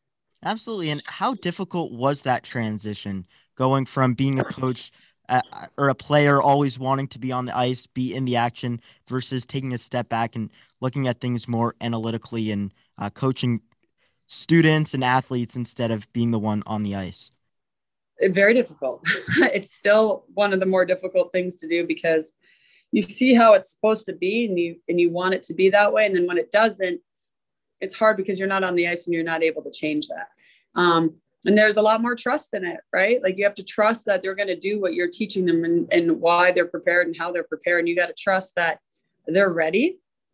And that's your responsibility as a coach to make sure that happens, but it's their responsibility as an athlete to not perform that. And that's why I thought they were so brilliant in the championship game, was because they played relentless, but they were so poised. And I just knew after that first period that they were just laser focused and ready to go. And so it is very difficult to see that, because that Quinnipiac game when we outshot them 77-22, I was like, wow, this is just going to be one bad bounce, not in our favor, off a shin pad and go in. And then, and that's what's hard as a coach, because you want to go out there and just put one away for them. But you just have to trust them. And that's probably one of the tougher things, is not the analytical side and the preparation. I don't have any problem with that. I work really hard and tirelessly here till 2-3 in the morning a lot of the time. So I'm not worried about that, but It's more the trust of like, wow, will they get it done? But Yeah, they did. They had a great year. And they did. And I mean, for me, it's a little bit different. I played hockey when I was younger. Now going on to the broadcasting, it's still sometimes you do want to get onto the ice. But seeing you now with all the Ohio State logos around you, and you moved from Minnesota as an assistant coach now to getting that head coach position with the Ohio State Buckeyes. Take me through your early moments being a head coach with the Buckeyes. What were your immediate goals? And could you ever imagine sitting here 6 years later with what is soon to be going to be a championship ring on your finger? Well, when you're a competitor such as myself, and most coaches probably are, that is your ultimate end goal, is to be the best. And like I said earlier, sit on top of that pyramid. And did I think it was possible? Yeah, it's Ohio State. It's athletics in Ohio State. It's possible. Was I doubtful at first just because I was the third coach in 3 years? So if you were a junior, you didn't have the same coach twice. So there was some doubt in that. But then that's also the reason why they hired me, right? Like they want to change. They knew I came from a program that had a lot of history of success, and that I was part of that as a coach and a player. And so I was bred well, I guess, in that sense. But I give a lot of credit to Diana Sabo, who's the one that hired me and took a chance on me. And honestly, I didn't know anything, Zach, about the administrative side of things. I didn't really care for that piece of it either. I wanted to coach, and I wanted to adopt these young women and build them into better leaders and tomorrow's role models, you know? And so, I knew I could do that piece.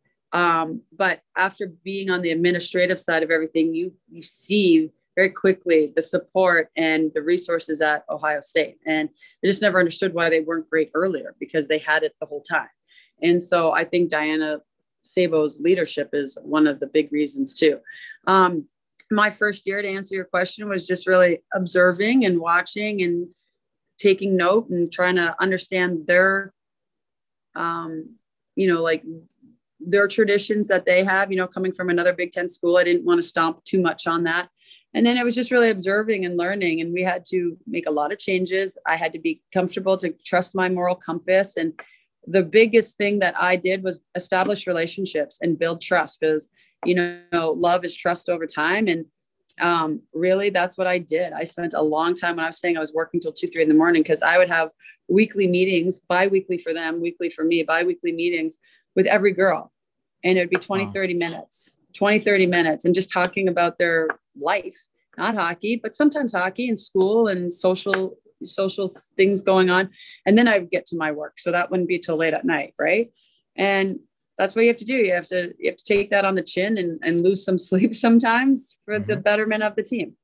Absolutely. And I think just that whole team aspect and off the ice of, I mean, I've been talking to Katie, who was the Lantern reporter for the women's hockey team this year, and just about how coachable you are, teaching these young student athletes, always on the bench, giving them teaching moments in the middle of the game, something when we were looking at the other benches, we didn't really see that as much. So having that connection, I think those, like you said, those 20-minute to 30-minute conversations just every week is something amazing to me, and that's really a really cool insight to hear about. And you started to get more comfortable in your position with the Buckeyes. And in 2020, I think the big turning point, and maybe you can agree or disagree with this, was that WCHA championship.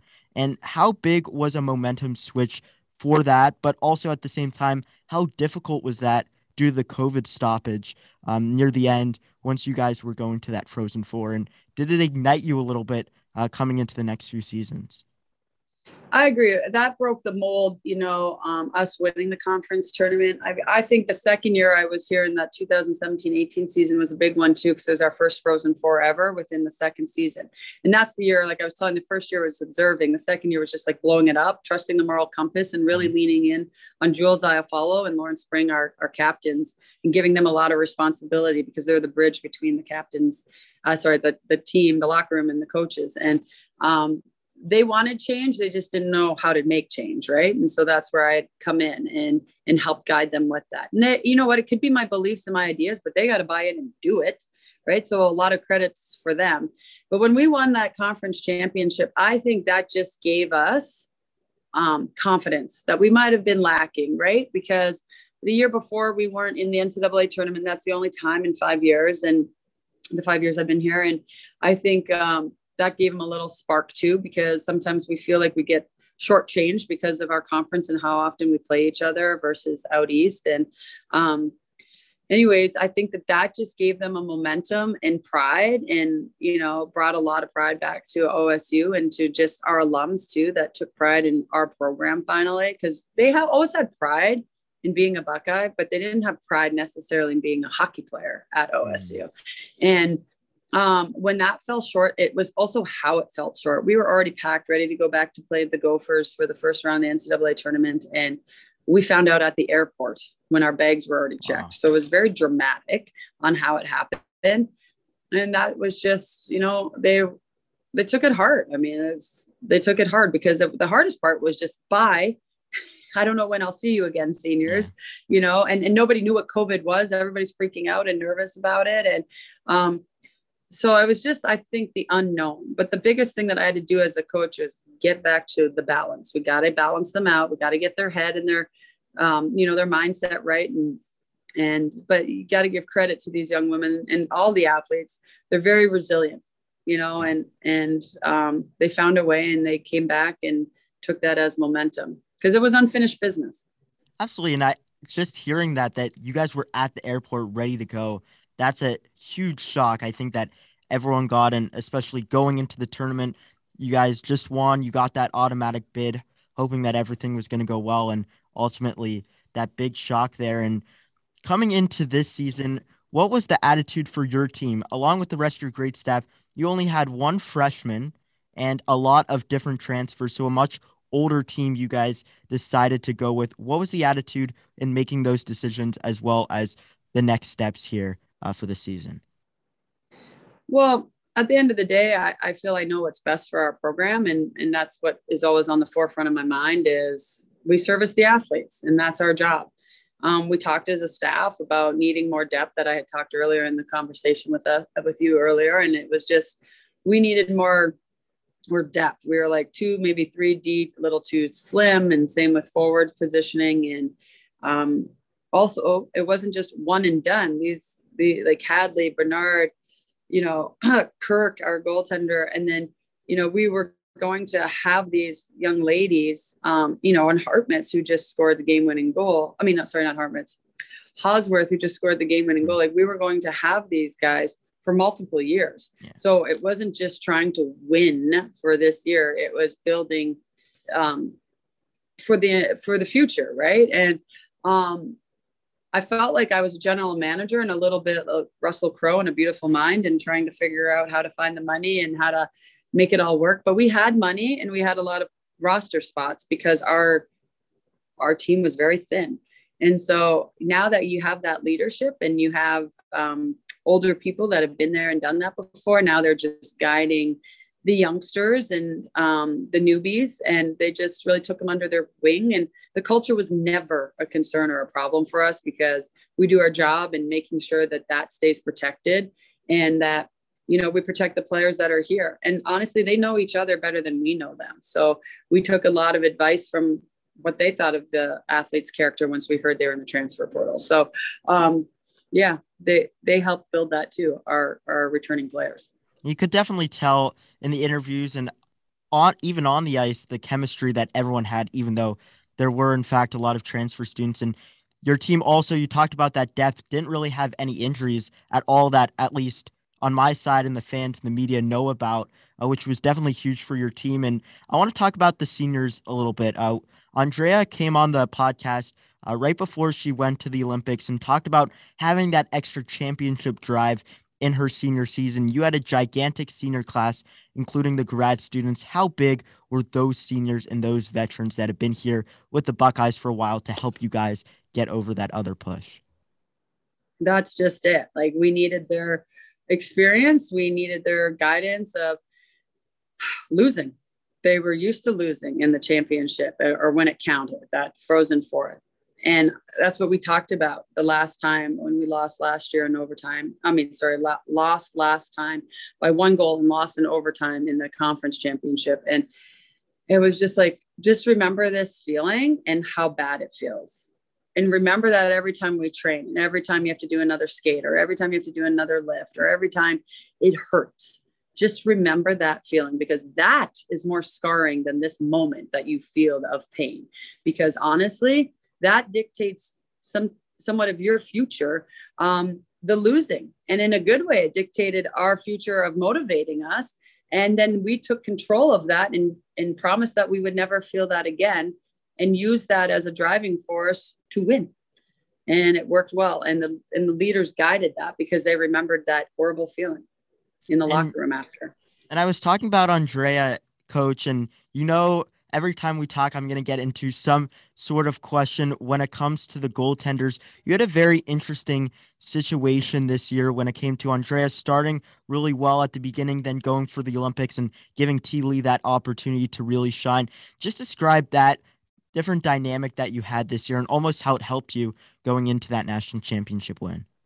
Yeah, it's probably a little more common than people realize. I mean, look at our competitor. It happened with Duluth, right? Mm-hmm. With their goaltending situation. And they did start their second goaltender in the conference, and it didn't end well. So they went back to their Olympic goalie. So a rule of thumb, somebody's hot, why would you ever change that? Because if I put Andrea in and it didn't work, then it looks real bad coaching decision, right? And so Teely at the end of the day earned it and deserved it. And she didn't do anything to have that taken from her. But on the flip, either did Andrea. But it's not any different than like a quarterback in football getting injured, and then the backup comes in and replaces the quarterback, Tom Brady. Pretty certain that they're pretty happy that they found Tom Brady sitting on the sidelines when his number got called. It turned his life around, right? With Teely, she was ready, unlike an injury. She was ready because she knew Andrea was leaving. So I think it upped her game in practice. It helped that we had Bailey as our volunteer coach, who was great for all of our goalies. We didn't have that last year. And last year, I think Teely accepted the fact that she was the second goalie. She was a freshman to an Olympic goalie. This year, she knew she was going to have to step up, and she was mentally prepared because she knew when it was happening. And then when it did happen, she split with the number 1 team, Minnesota, and then the 4 team Duluth. And then she swept the number 2, 3 team at the time with Wisconsin. And then it continued on. I think she was like 11-0.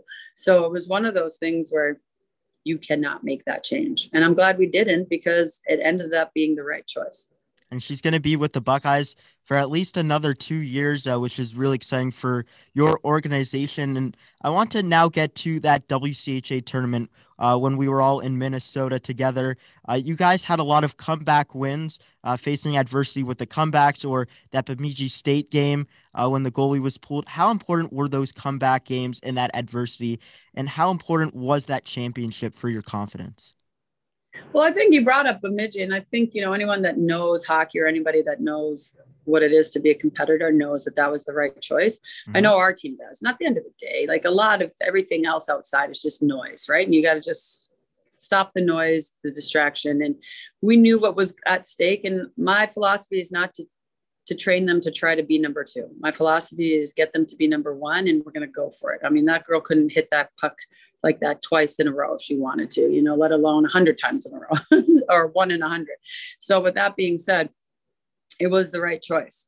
But I think what it did is it woke up our players. Hey, you can't sit on this. You got to find a way to win, because you outshot them like 55-20. So you have to find a way to bury it, because situations like this can happen. We almost saw it with Quinnipiac, 77 shots, 22, could have hit a shin pad, hit the post, and, there goes your season. And so you have to find a way to bear down and win. And so when we were down, don't forget, we're down to Wisconsin and we're down to Minnesota. Like, people keep talking about that, but that's not abnormal. They're really good teams. And so I think it just spoke about our team's resiliency and that fight. And we're not done. We're going to keep coming after you. Like I've said before, we have that Rocky mentality where Apollo Creed was the better fighter, but Rocky just kept coming after him and wore him down.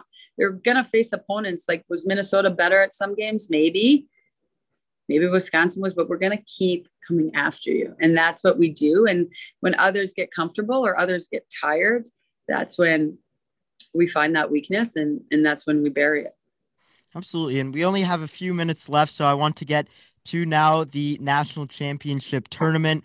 You guys hosted a regional against Quinnipiac. You've been talking about that double overtime game when you had 70 shots on goal. How important was that quickly to be at home and get that win and have that adversity through 70 shots plus? Well, it's nice when you see 7, 8, 9, 10-year-old girls there and they're excited to see really good hockey, see their state, Ohio State, their women's team that they can look up to being one of the best in the country and getting really good hockey here at the rink so people can watch and appreciate and respect women's hockey because it is very beautiful and it's a hard, intense game. I've had a lot of people come that never had seen hockey before that were just mesmerized by how badass they are, and I think that was very healthy for these young girls that want to play hockey and continue their future to understand that there is a possibility to pursue this and make it your future and make it a dream. And so I thought that was very big for the state of Ohio to host that national championship quarterfinals. And now going into the Frozen Four, you beat Yale 2-1, UMD in the national championship game 3-2. What were those games like? And when you guys ultimately won that national championship, we could see the emotion on your face as you went down to tears there and were able to hug a lot of people that got you to that moment. What was that moment like in that Frozen Four experience as a whole? Well, it's exciting. It's adrenaline. Pagula is a beautiful hockey rink at Penn State, and they did a very good job hosting us. And it looked like a nice tournament, like it looked like a legit NCAA tournament. And I think that they did a very good job. And so that gets the girls' juices flying, maybe little butterflies, because there are quite a few that never been there before. And there were quite a few that had. So it was very split with our team. And Yale had never been there before, so that's good and bad, really, because they don't know any different. They're just going to go all out, or maybe they're nervous because we've been here the year before. So they played well. Do I think we were the better team? Yeah, I still think that, of course. We hemmed them in the second period, just couldn't capitalize. I thought we could have maybe separated a little bit more, and we didn't. But their goalie came to play that day, and good for her. But we found a way to score when we needed to. I think when we went to play the national championship game against Duluth, it was people kept saying, would you have preferred Northeastern over Duluth? No, I mean, either one is fine, but I prefer the devil, right? And so that's where Duluth was good for us. But after that first period, I felt very confident. Our girls, like I said earlier, were relentless and poised and causing a lot of turnovers and controlled the neutral zone and attacked fast. And I could just see, like, in their eyes, they were focused and they were ready to win. And I felt actually more calm in the national championship game than I did the two previous games. And I don't know, maybe it was because we knew our competitor, or maybe the girls just said, hey, we got here and we're no way are we ever losing this opportunity. Absolutely. And just seeing that emotion on everyone on the team, especially you as well, was amazing to see. And we're wrapping things up here. Coach Nadine Muzerall of the Ohio State women's hockey team here. And let's move on quickly with just a minute or so left, talking about next year, trying to go for the back-to-back. We're going to see some banner raises, some championship rings. What is next for this team?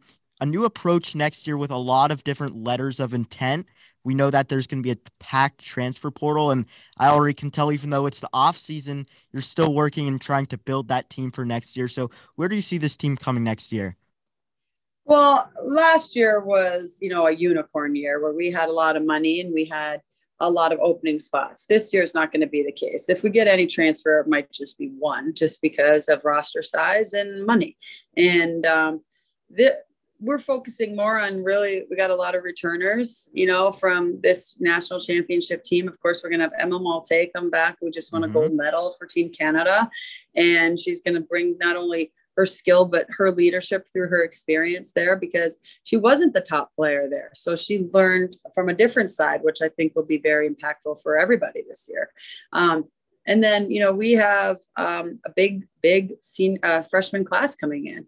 We have 5 forwards, 2 D, and a goalie, and so they're going to bring a lot of depth that we didn't have in the past with their freshmen. So they're going to have to work for their spot. And, it's quite a shift from high school to college, especially to the number 1 team in the country. But that's our job and that's our responsibility to mold them to be ready for that. But we got a lot of really good, talented players for next year as well.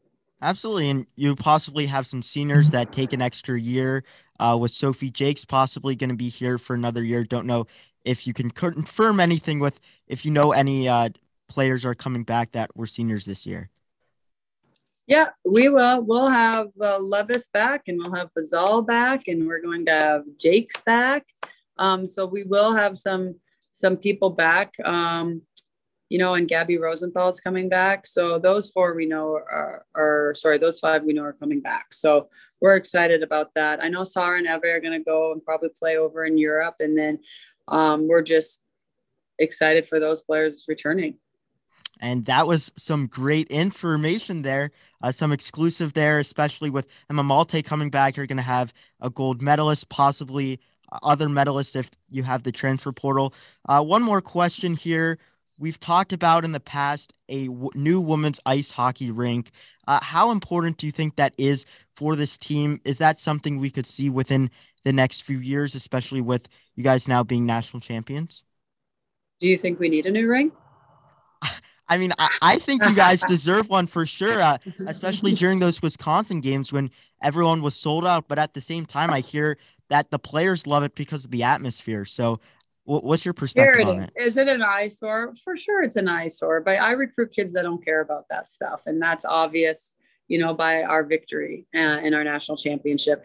Now, do we deserve a new rink? Of course we deserve a new rink because it's Ohio State and the standards are high. So there is talk and it is in the works. And I'm very optimistic that it will be happening. And I know it's a project and a goal for Gene Smith. And so I'm here to, support and push that as much as I can, but I don't want that to dictate our future. I mean, does it hurt sometimes? Yeah, it hurts recruiting a little bit, but then they're just not the right kid for our program. And we'll get the right kids with a new rink or without a new rink. And when you're national champions, you can almost bring whoever you want to, right? I hope it helps recruiting. Absolutely. And one last thing I want to talk about before we sign off here on a more fun note. You've been known, and they were even talking about it on ESPN during the national championship games. Whenever we see you on the bench, you're always chewing some gum and your kids are in the stands. How important are those aspects? How did the gum come into things on the coaching aspect? I don't know. I didn't know until I saw it myself. I'm like, oh, that's really looks bad. But you know what? I don't care either because it's just, I'm intense. Until somebody's been standing in that position, it's one thing to talk about it and one thing to actually do it. And so for me, I got ripped apart from my family. My mom was always like, you always look so nice on the bench and then you look like a cow with your gum chewing. So fair enough. I took note of that, but I've always been a gum chewer. 2 pieces of juicy fruit, or we have this new caffeinated gum that I chew as well. And so that's just been a history since Rick Osborne, my peewee coach. He always chewed 2 pieces of gum. But with my kids being in the stands, I mean, they've taken, the blunt of my hard work, not having mom sometimes at home for birthdays or Easters or, whatever, Halloweens. So it's nice that they can be there. And of course, my mom lives with us and helps with manage that. And my husband's working too, training dogs for narcotics and explosives. So, I mean, we're just very busy family. So when they could actually be there, luckily they could drive to Penn State and relish in the victory and shed some tears because they see the blood, sweat, and tears behind the scenes. So they know what I've gone through over the years to build this program. And I'm just very grateful that they support me. That's great. And when it comes to the gum, it works. So you don't need to change it at all. You know what, Zach? I'm trying to get an NIL deal for maybe juicy fruit or something that could be, the way in. Absolutely. Well, Coach, thank you so much for coming on today. Don't want to take up any of more of your time. I know you guys are very busy, even though the off season. So again, a big congratulations. Enjoy the continuing celebration. Hopefully you get to see that trophy a little bit more than just right at the beginning, and have an amazing off season, and can't wait for the banner raising next year. Yeah, us too. Thanks so much for supporting us, and we look forward to seeing you next year as well. Absolutely. Thank you.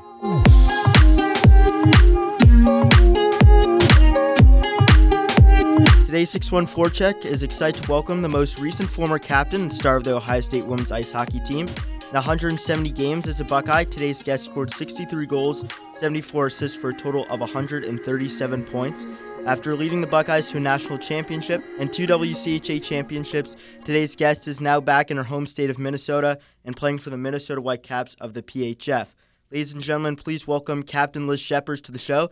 Liz, thank you so much for coming on today. I'm so glad we were able to meet in person. Yeah, thanks for having me. It's great to be back in Columbus and on campus.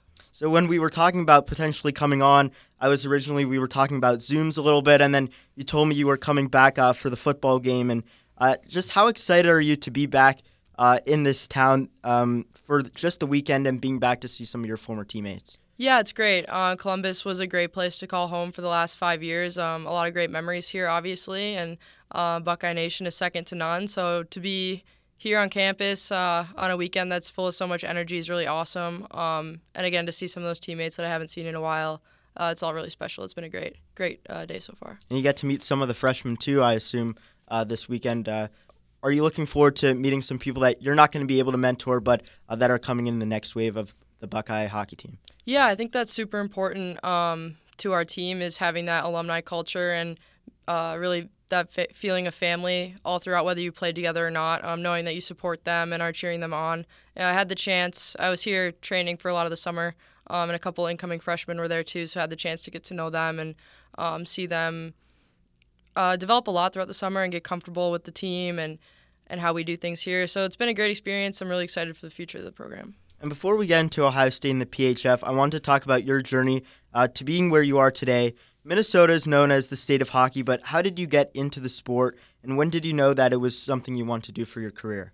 Yeah, definitely. For as long as I can remember, hockey's been a part of my life. It's a big part of my family. My grandpa played professionally in the NHL and worked in the league for his whole career. So it's always been a family thing. I never felt any pressure, though, which was something I think I'm really fortunate to have experienced. But I've loved it for as long as I can remember, and have always wanted to take it as far as I can. I've had a lot of great teammates, a lot of great mentors growing up. So Minnesota, it's a great place to grow up playing hockey, and I'm very fortunate to also be back there. And now, once you knew that you wanted to play NCAA hockey, get to college, I'm sure you had a lot of teams that were interested in you. Why did you choose Ohio State and Coach Nadine Muzerall, who at the time it was only going to be her second season as head coach here? Yeah, so my recruiting process was a little abnormal, I guess you could say. I didn't have a whole lot of interest going into my sophomore, junior year, which is where, back when I was in high school, a lot of girls were committing pretty young. I wasn't getting a lot of that interest and had a lot of developing still to do. So I had a couple other opportunities. Coach Muzz reached out to me before the start of my senior year of high school, which is pretty late in the game. And yeah, when she got me on campus and I got talking to her, you could tell how intense she was and how much she wants to make this program something special. And I think what really attracted me to Ohio State is, one, the culture of the school and how much people love Buckeye Nation and being a part of Ohio State. And then as well as I really believed in what Muzzy was trying to do, and to have a hand in creating something was something that was really important to me. And to bring Ohio State to where it is now, be a part of that, is something I'm going to take with me forever. So yeah, I'm very grateful. And what were the challenges? You just talked about, not being recruited very early into the game. How did that affect you in your game, especially into that senior year, and how did that phase you or not? Yeah, it was definitely challenging seeing girls that I was competing with and against, get their offers and commit to their schools at such an early age. I think it could have been really easy to be discouraged. I was really fortunate to have a super supportive family and team back home that continued to believe in me, and a lot of it was having to believe in myself when I wasn't getting those opportunities. But I knew that once I got my shot that I was going to make the most of it and buy into whatever role, whatever team needed me to be. And again, that's what was so great about what Muzzy was preaching here at Ohio State, is that once you're in it, you can make the most of it and carve out a spot in this lineup. It's not going to be easy, but the opportunities are going to be there. So definitely was big on character.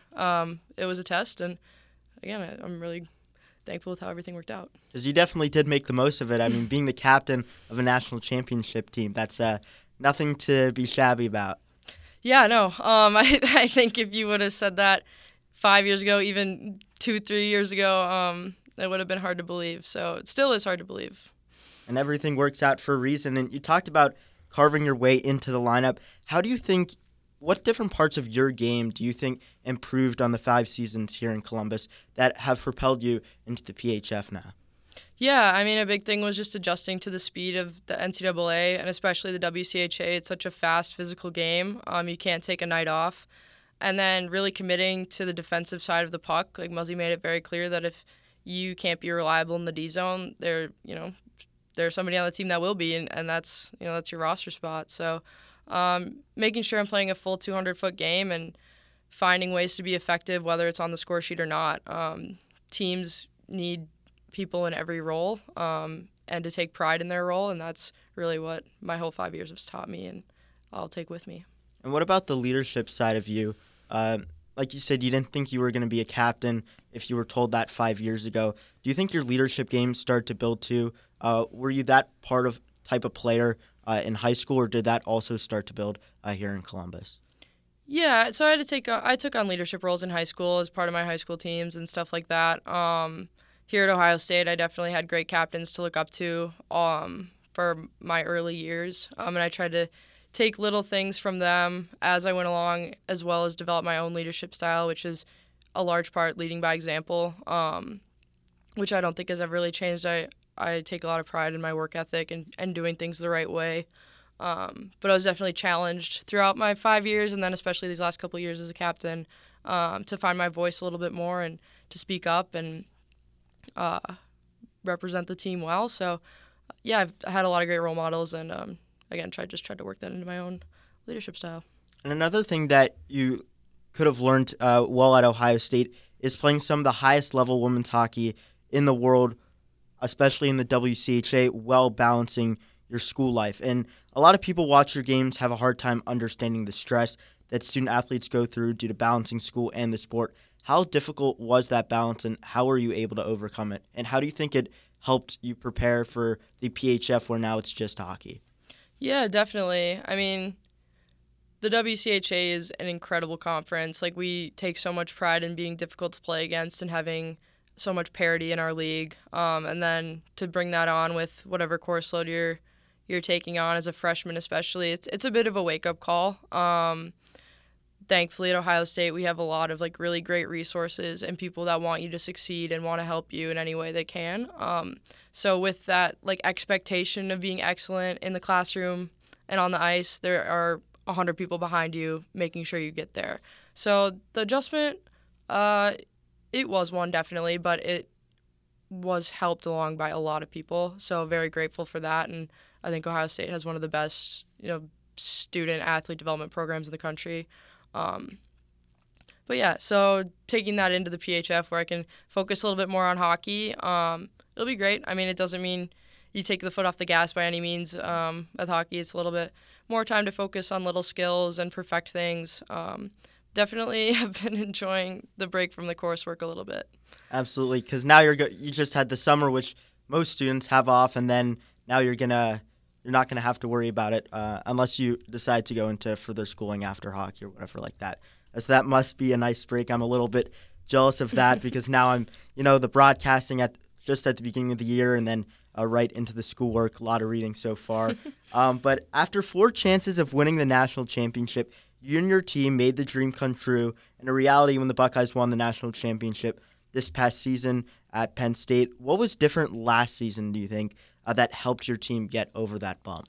Yeah, it was an incredible group, honestly. We, from top to bottom, were so deep, so talented, and also extremely hardworking, which I think you can get one, but sometimes you don't get them both. Looking at our roster going into the year, I think we knew the potential that we had, and we made that extremely clear, what our expectations were, and that there really was no ceiling for that group. The difference, we've had really great teams in the past. I think you need to take those losses sometimes to know what it takes to get over the hump and to know what it takes to win it all. All of us, aside from our couple of freshmen last year, most of us had been in the national tournament. Most of us had been in a Frozen Four, and I think that experience is something you can't teach and something you can't coach, and you just have to go through it and work your way through it. But yeah, again, the character of that group, the skill level, and obviously our commitment to each other and the work ethic was really something that I've never seen before. It was extremely special. And you guys got your second WCHA championship in Minnesota. The first time when you got that one, when you were on the team, everyone was starting to feel a possible national championship there, and then COVID hit. So after you got that second one, did it feel like deja vu a little bit that now without COVID, stopping the season, that this was your opportunity to make it worth it? Yeah, I think we'll always look back on that season that was cut short due to the pandemic and wonder what could have been. And that was something that the girls returning from that team, I think we all carry with us and play for those seniors that didn't get a chance to end their career on their terms. I know it's something personally that I think about quite a bit when I play and try not to take a day for granted. But yeah, after coming off that conference tournament win, we were feeling really confident, especially in the way we won those games. Like, we weren't playing our best hockey by any means for a large stretch of that tournament, but we just kept finding ways to win. We had the comeback win, and we really felt the momentum coming with us as we were going into the NCAA tournament. To earn that number 1 seed and to have a little bit of that swagger, we felt really good about where we were going.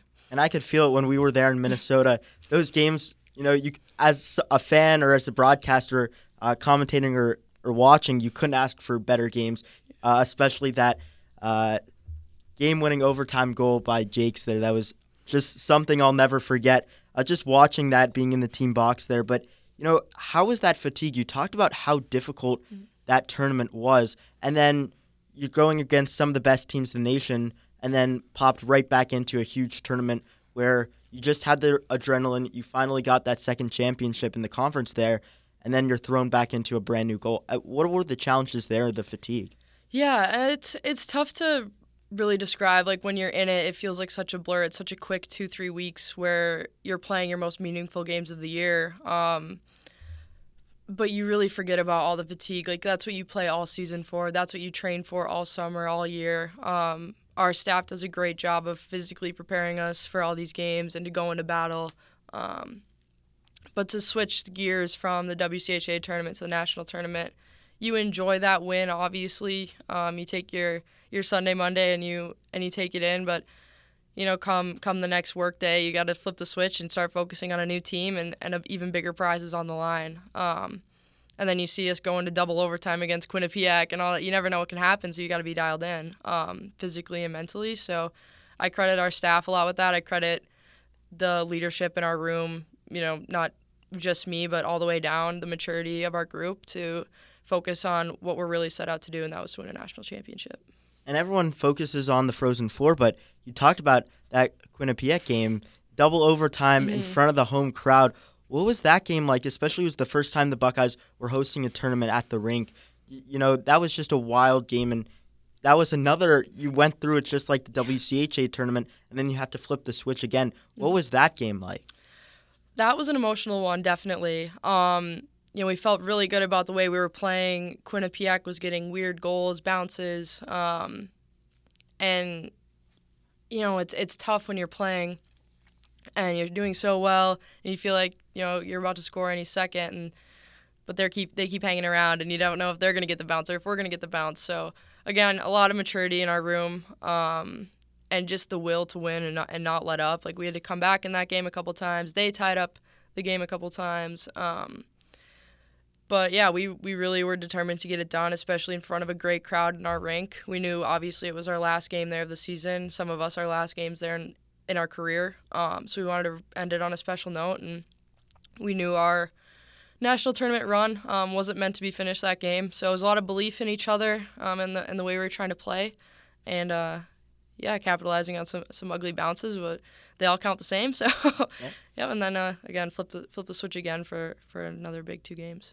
And then ultimately you made it to the Frozen Four, and as the captain of the national championship team, what were your emotions like in State College when you heard that final buzzer? When we were watching it on ESPN, you could see the emotion from Coach Muzerall, but what were your emotions like when you lifted that trophy? And there's that iconic photo that I always look at now of Brandli and the rest of the team with their hands up as you're bringing that trophy. How are you feeling in that moment, and made it everything worth it? Yeah, absolutely. It's so fun to think back on. You go from so much focus for those last couple seconds of the game, making sure pucks get out and nothing bad happens in your end, to throwing the gloves off and celebration and joy that comes with that. It was extremely emotional. It still is really emotional to think about. It was a really special group, and I know how fortunate we are to get to experience that together, and that's what you dream your whole career of doing, your whole life of doing. But to be able to share it with that team and the families and the staff and all the other Ohio State alumni, it was extremely special, and still something we're celebrating today. It's that'll never get taken away from us. You say you're still celebrating it, Liz. It seemed like after you won the championship, the trophy was all over the city. Pictures everywhere, Nationwide Arena, to everywhere on High Street. What were some of the best celebration moments that you guys had last year?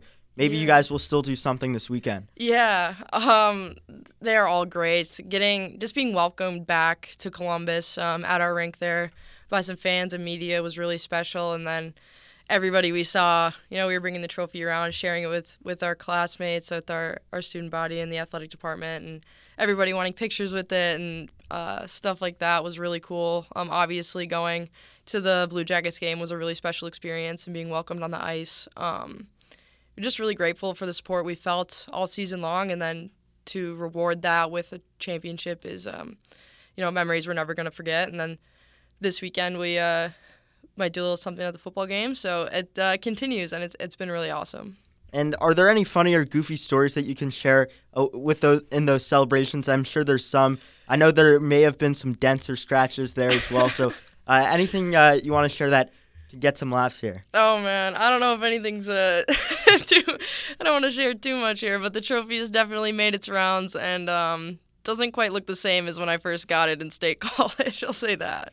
Well, I'm hopefully when the Buckeyes are going to play, of course, St. Cloud State on home opening weekend, that I'll be able to see how the trophy's gone, since I saw it at the softball game there, too. I know there were already a few dents within that week there, but we'll see how. You think it's still in one piece, though, right? Oh, yeah. You can definitely tell it's well-loved and had a fun celebration, so. And maybe you'll get a few more dents this weekend. And having a strong locker room dynamic is really important for the team. And just hearing, the laughs and things you don't want to share about, some of the goofy things you're talking about, it seems like this team was really close and still is close to this day.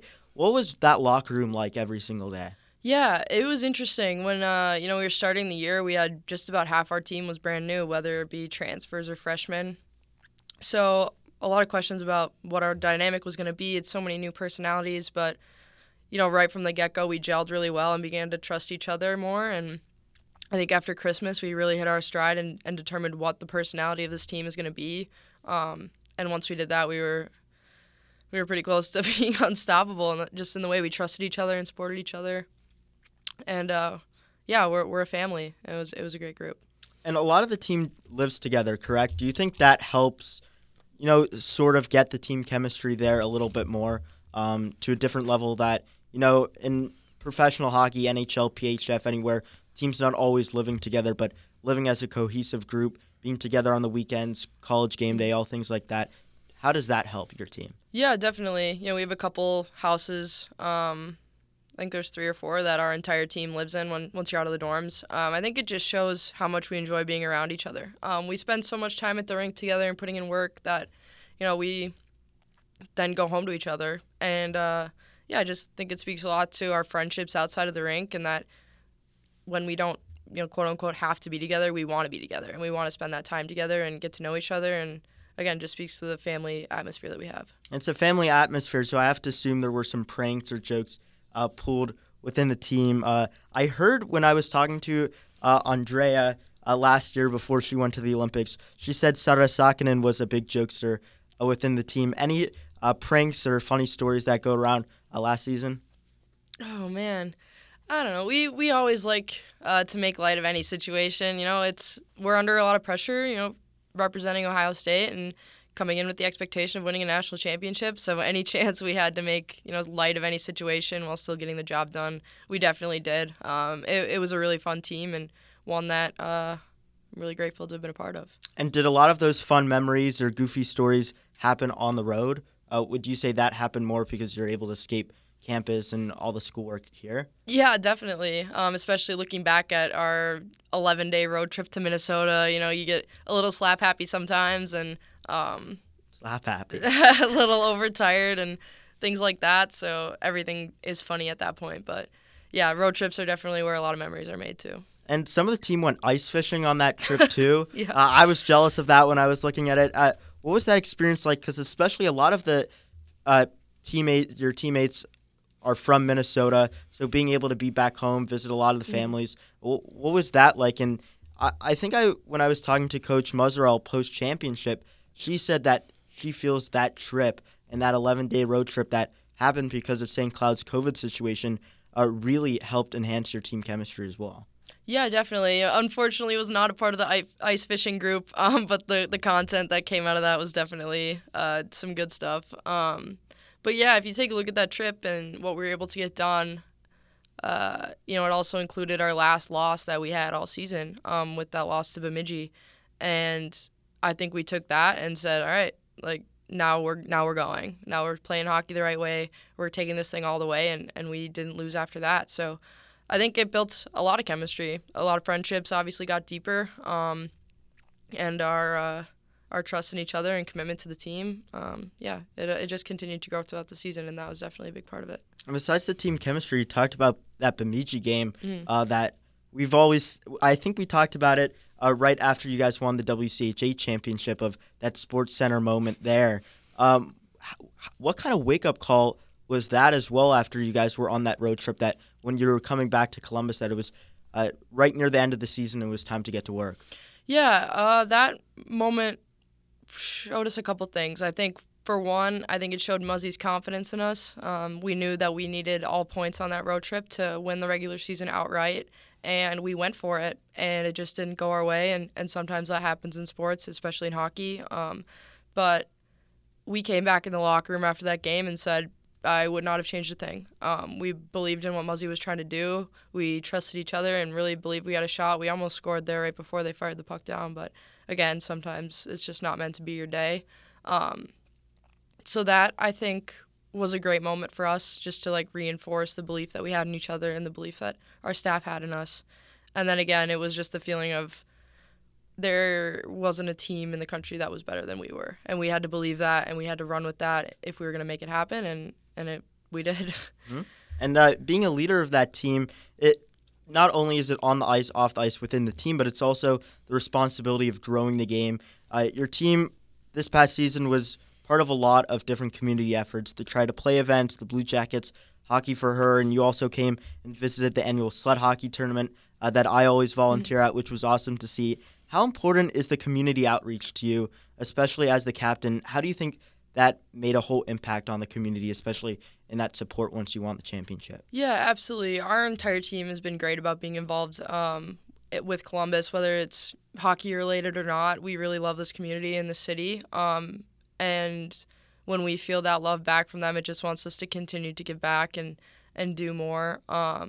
Columbus is a great hockey city that a lot of people are kind of sleeping on. So the more we can get out and promote it and try to help grow, the better off hockey's going to be as a whole, and hopefully better off Columbus is going to be. But yeah, it's an amazing community, and we are very grateful to be a part of it.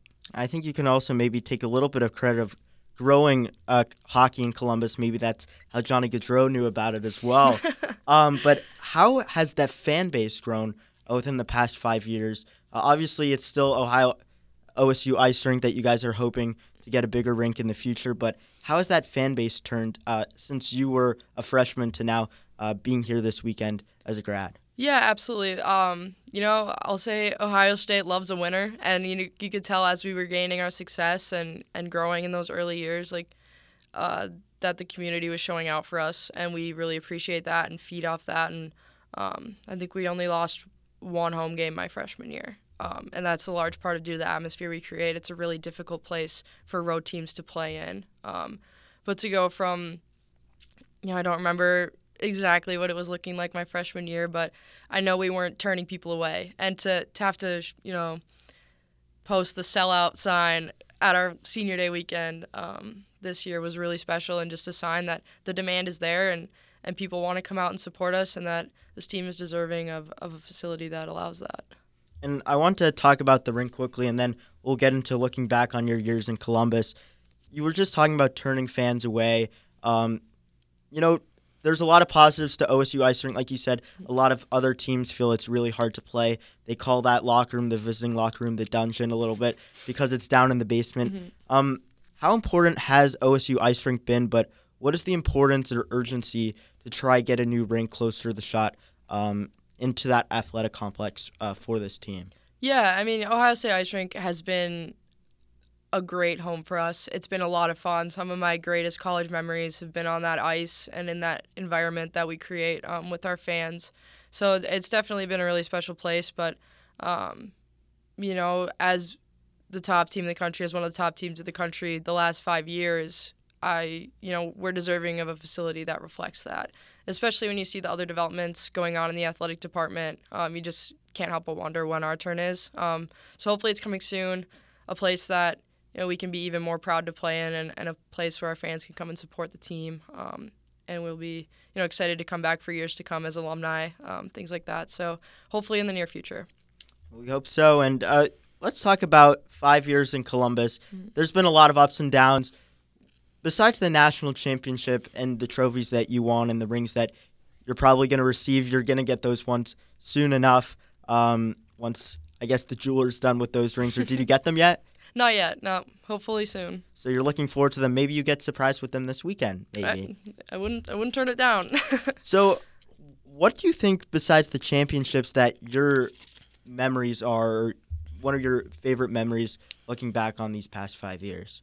Yeah, I've just been so lucky to have so many incredible teammates. Every season, every team has been so unique, but also incredibly special. And I've had a lot of great memories with these groups and friendships that I know I'm going to have for the rest of my life. Even, back to my freshman year, I still keep in touch with that group, and we see each other whenever, we're coming back to Columbus or anybody's around. We always be sure to reach out to each other. And that's definitely the most important thing. It's really nice to hang banners and to get those championships and all of that, but to come out of it with some lifelong friendships and memories with those groups is, it's irreplaceable. And hands down the best part of this whole experience. That's awesome. And building those relationships with the teammates and Coach Muzerall, who has now been, for Ohio State women's hockey, a big coach in this entire franchise in the history. She's going to have to make a decision, or already has, that us media and the broadcasters just don't know about, captain of the team this coming season. Who do you think is going to get the captaincy this year? I mean, there are so many incredible leaders with that group, and then obviously Emma coming back from the Olympics. I'm sure she will get her C back. She is very deserving of it. Peyton and Gabby were great co-captains or alternate captains for me. You really can't go wrong with that group, and I definitely know that the leadership stems beyond the girls that are just wearing the letters on their jerseys, and it takes a whole group to right the ship and get everybody on board. So I know I'm leaving them in extremely capable hands. And it's going to be a new season for them with a lot of freshmen coming in. You had a lot of veterans and transfers from the year before. And not only is it going to be a different season for the Buckeyes, but it's also going to be a different season for you after 5 seasons with the Buckeyes. After graduating Ohio State, you had many possible career paths you could go into. Why did you choose to continue your professional hockey career, and why the PHF and not the PWHPA? Yeah, so originally I was set to start physical therapy school after this past year, and I was really torn about what I wanted to do, continue playing or go start school, because that's a 3-year process once I start it. And I already took my 5th year, obviously, so torn between feeling a little behind that way versus continuing to play. And I feel like I still have more hockey in me. I still love the game. I'm still physically capable, which is a nice thing that I'm not going to take for granted. So once I decided that was my choice was to continue playing, it was then looking at where is that going to be. And I wanted the opportunity to come home, which is big for my family and for me. I love Minnesota, and definitely have spent the majority of my time in Columbus these last 5 years, so it'll be nice to be back home. And then the PHF at the time that I was making my decisions just was a little more established. I knew I was going to be playing games in November versus unsure of what the model of the PWHPA was going to look like at that time. So went with the greatest security and the opportunity to play at home, and I'm extremely happy and looking forward to starting with the Whitecaps. And you talked about the PHF and the PWHPA with 2 different leagues right now. What do you think the future is for professional women's hockey, and where do you think, both organizations could go in the future to solidify, a lot of the different problems that you and other professional hockey players are having with the 2 different teams and the job security and things like that? Yeah, absolutely. You want to see them come together as one league. I don't think it's doing women's hockey any favors to have the player pool and the resources split between 2 leagues. But I know it's a lot more complicated than just saying that. I think you need to have compensation that allows players to play hockey as a job if you want them to train like they're playing hockey as a job. So there's a lot that goes into it. But to have one league that allows as many players as possible to continue playing the game, it's all about creating opportunities and then compensating them accordingly. And besides the PHF, potential professional hockey aspirations, are you starting to France or things like that about Olympics, or is that something you're just focusing on the current task at hand? Yeah, I'm just going year by year. If those opportunities come, I'll definitely jump at them and make the most of them. But really happy with where I am right now, and again, just focusing on the upcoming season. Well, I look forward to watching you, and you're going to be able to play against Lexi Templeman as well. Mm-hmm. Are you looking forward to playing against some former Buckeyes there? I am, and I'm not. I know Lexi's really hard to play against, practicing against her this past season, and just knowing the kind of player she is and how hard she works. But definitely excited to seeing her and how we all do. She also got to go home, so you both got able to do that. Yep. Something that we always have on 614 Check after we talk about the different games that are coming up or have interviews is called the Rapid Headline. So I want to do some rapid questions with you here as we wrap up the interview. Are you ready for that? Yep, let's do it. All right, so favorite WCHA opponent to play against? Minnesota. And hardest team to play against in the WCHA or just in general? Duluth. Duluth, okay.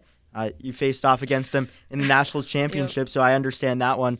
When you were at Ohio State for the past 5 years, your favorite study spot on campus? Ooh, Thompson, like the 4th floor.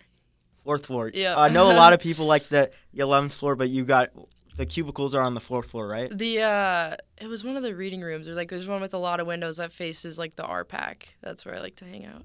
Awesome. And campus food, there's a lot of those different options. Mm-hmm. I know you guys have special food at St. John or at the Shoemaker, but what was your favorite campus food here at Ohio State? Oxley's. Yeah, sandwiches at Oxley's. The regular one, not the to-go? Yeah, the regular one. The lines were always around an hour. They still are this year. They still are. And what about off-campus, favorite place for you to go or with the team in Columbus for a restaurant? Where did we go? Big North Star fans. Yeah. The one short north or in Easton? Short North. And what was your go-to order there? The Buddha Bowl. My mom's favorite is the chicken. Buddha Bowl, too. Yep. And what about the funniest teammate that always lit up the locker room a little bit? Oh, man. We have so many characters. From my class, Tatum and Emma always brought the energy together. So I'd have to go with those two. Could always get a laugh out of them. And what about, we talked about food just now, sweet or savory? Savory. All right, and then we'll wrap it up. I'll put you on the spot here a little bit. Different team for the Buckeyes this year, but is a repeat on the horizon. Absolutely. Wouldn't have it any other way.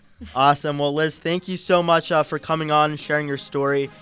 Best of luck in your first pro season, and enjoy your time this weekend here in Columbus. Awesome. Thank you for having me. Of course.